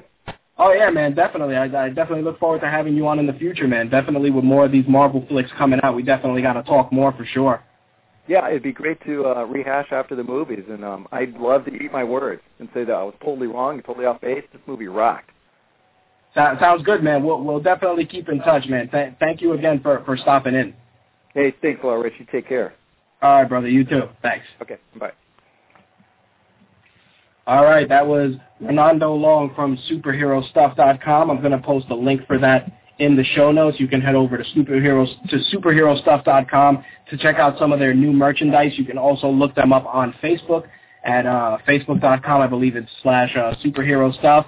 If not, I will also post a link in the Facebook fan page. Definitely want to thank Renando for stopping in and talking some comics with us. I just want to go through a couple of things real quick. With some game news, nothing too crazy. Just wanted to actually no. My game news are actually pretty sparse, so I'm not gonna go too crazy in it. But I do actually want to reference that you can be able to pick up Comic Jumper, which we talked about, because it has some added levels for Explosion Man. You're going to be able to pick that up the first week of October on Xbox Live. So definitely for those of you that are fans of Explosion Man, you could definitely check that out. In addition to that, there will be a Worms game coming out for the Wii titled Worms Battle Islands. You're going to be able to pick that up probably within the next few months. So you're going to be able to get a Worms title on the Wii. And lastly, Christopher Nolan is saying that there will be an Inception video game spinoff. Christopher Nolan said in an interview with Variety that the game is on its way for the film. And he states the following, and I quote, "One thing we're looking at doing is developing a video game based on the world of the film, which has all kinds of ideas that you can't fit into a feature film," he says. That's something we've been talking about and are looking at doing long-term in a couple of years. And lastly, I want to congratulate the Pokemon Black and White, which has already done huge numbers in Japan. In the first 2 days of release, it has sold 2 million units within their first 2 days. It's a combined total of 2,630,285 units in the first 2 days, which is a record for first week sales for that series. The closest games that had numbers similar were the Diamond and Pearl series, which sold 1.5 million units in the first week. For those of us here in North America, we'll be getting the Pokemon Black and White next spring. Lastly, my notes were a little jumbled. Actually, that's it. The video game news was kind of scarce this week, so I had to jump around a little bit because of our guest. Again, I want to thank Renando Long from superherostuff.com. They get the first plug of the night. You can check them out at superherostuff.com and look for Superhero Stuff on Facebook as well. Of course, I want to thank all the supporters of the show, RazorClothing.tv, that's Razor Rob's clothing company, NortheastWasteland.com, which is now GamerWave.com. Kai, who is a regular guest on the show and a supporter of the show, actually wrapped up Northeast Wasteland and launched his new project, GamerWave. Look for GamerWave on Facebook, and also head over to GamerWave.com, and you can check out the GamerWave podcast as well. Stop by, let Kai know how much of a kick-ass job he's doing. I actually want to try and get him back on so we can talk more about his new GamerWave project and some of the new gaming news, so definitely check that out. GoCreedGo.com, of course, website for Austin Creed, formerly Consequences Creed from TNA, who is now on his way to become a WWE superstar at FCW. You can follow him on Twitter as well. His Twitter name is Xavier Woods. That's the name of his character on FCW, so definitely stop in, check him out, or go to GoCreedGo.com. Of course, GiantSparrow.com is the site for Max Geiger from Deadliest Warrior. It's his new video game project that he's working at. Check out GiantSparrow.com for more details. Doc's Vitamin Water, got to give a shout-out to Dr. Armand Dorian from the Deadliest Warrior. Those guys I know are super excited now that the Deadliest Warrior is well on its way to becoming a feature film. Head over to drinkdocs.com or look for Doc's Vitamin Water on Facebook and become a fan. Of course, thegirlgamer.com and gamingangels.com, ladies, supporters of the show, always willing to lend a little bit of feedback or a helping hand when I have certain questions. They actually did a really great take on the Girl Gamer article I had posted. So if you're on Twitter, you can follow at Girl Gamer, or you can follow Angel from Girl Gamer at GG Angel Thanatos. That's on Twitter, or you can follow at Gaming Angel. And let Trina from Gaming Angels know what you think of her comments on the Girl Gamer article. So definitely girlgamer.com and gamingangels.com got to get a shout-out. The crew over at MMAgospel.com, also supporters of the show, Gary and Turk, do a great job. You can catch their show Wednesdays at 8 p.m. on the Blog Talk Radio Network.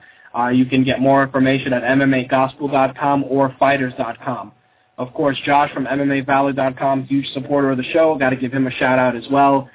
Brooks Macbeth, of course, one of our first guests out there doing his stand-up with Joe McHale. You can check it out at myspace.com/Brooks Macbeth or youtube.com/Brooks Macbeth, or look for him on Facebook. Shout out to Don Anderson and the VGN radio crew. You can catch Don's show, Tumbling with Tumbleweed, Tuesdays at 10 p.m. on the Blog Talk Radio Network. And you can also check out VGN and their network of shows at VGNradio.com and ClevelandSportsRadio.com as well. And, of course, Blaine from BornStubbornRadio.com, huge supporter of the show. They did a lot of the great graphics work that you'll be seeing on the My Take Radio business cards. Blaine is fantastic, talented dude. He does great web work. If you want graphics or cool web design, or you want to hear a kick-ass, crazy podcast, definitely head over to BornStubbornRadio.com and drop Blaine a line for any of your graphics needs if you like some of the stuff he's done for the My Take Radio business cards. Last but not least, 411mania.com for their kick-ass wrestling coverage and MMA coverage, much like MMAJunkie.com, who do a great job covering my favorite sport, MMA, and, of course, filmdrunk.com for their kick-ass movie news, ocremix.org for their music. And with that, last but not least, if you got an email with any questions or concerns, or if you'd like to be a guest on My Take Radio, email me, mtrhost@gmail.com. If you're on Twitter, you can follow my personal account at Akuma25, or you can follow the show account at My Take Radio. We are on MySpace still, myspace.com/MyTakeRadio, and of course, we're on Facebook. Just look up the Facebook fan page, facebook.com/MyTakeRadio. You've just heard My Take Radio episode 60 for Thursday, September 23rd, 2010. Thank you guys for listening. If you want to donate to the Making Strides Against Cancer Walk, I will be posting a link on the fan page. And with that, Epic NES is going to take us out. You can check out their music at myspace.com/Epic NES Band. Thank you guys for listening. I'll catch you all next week. Peace.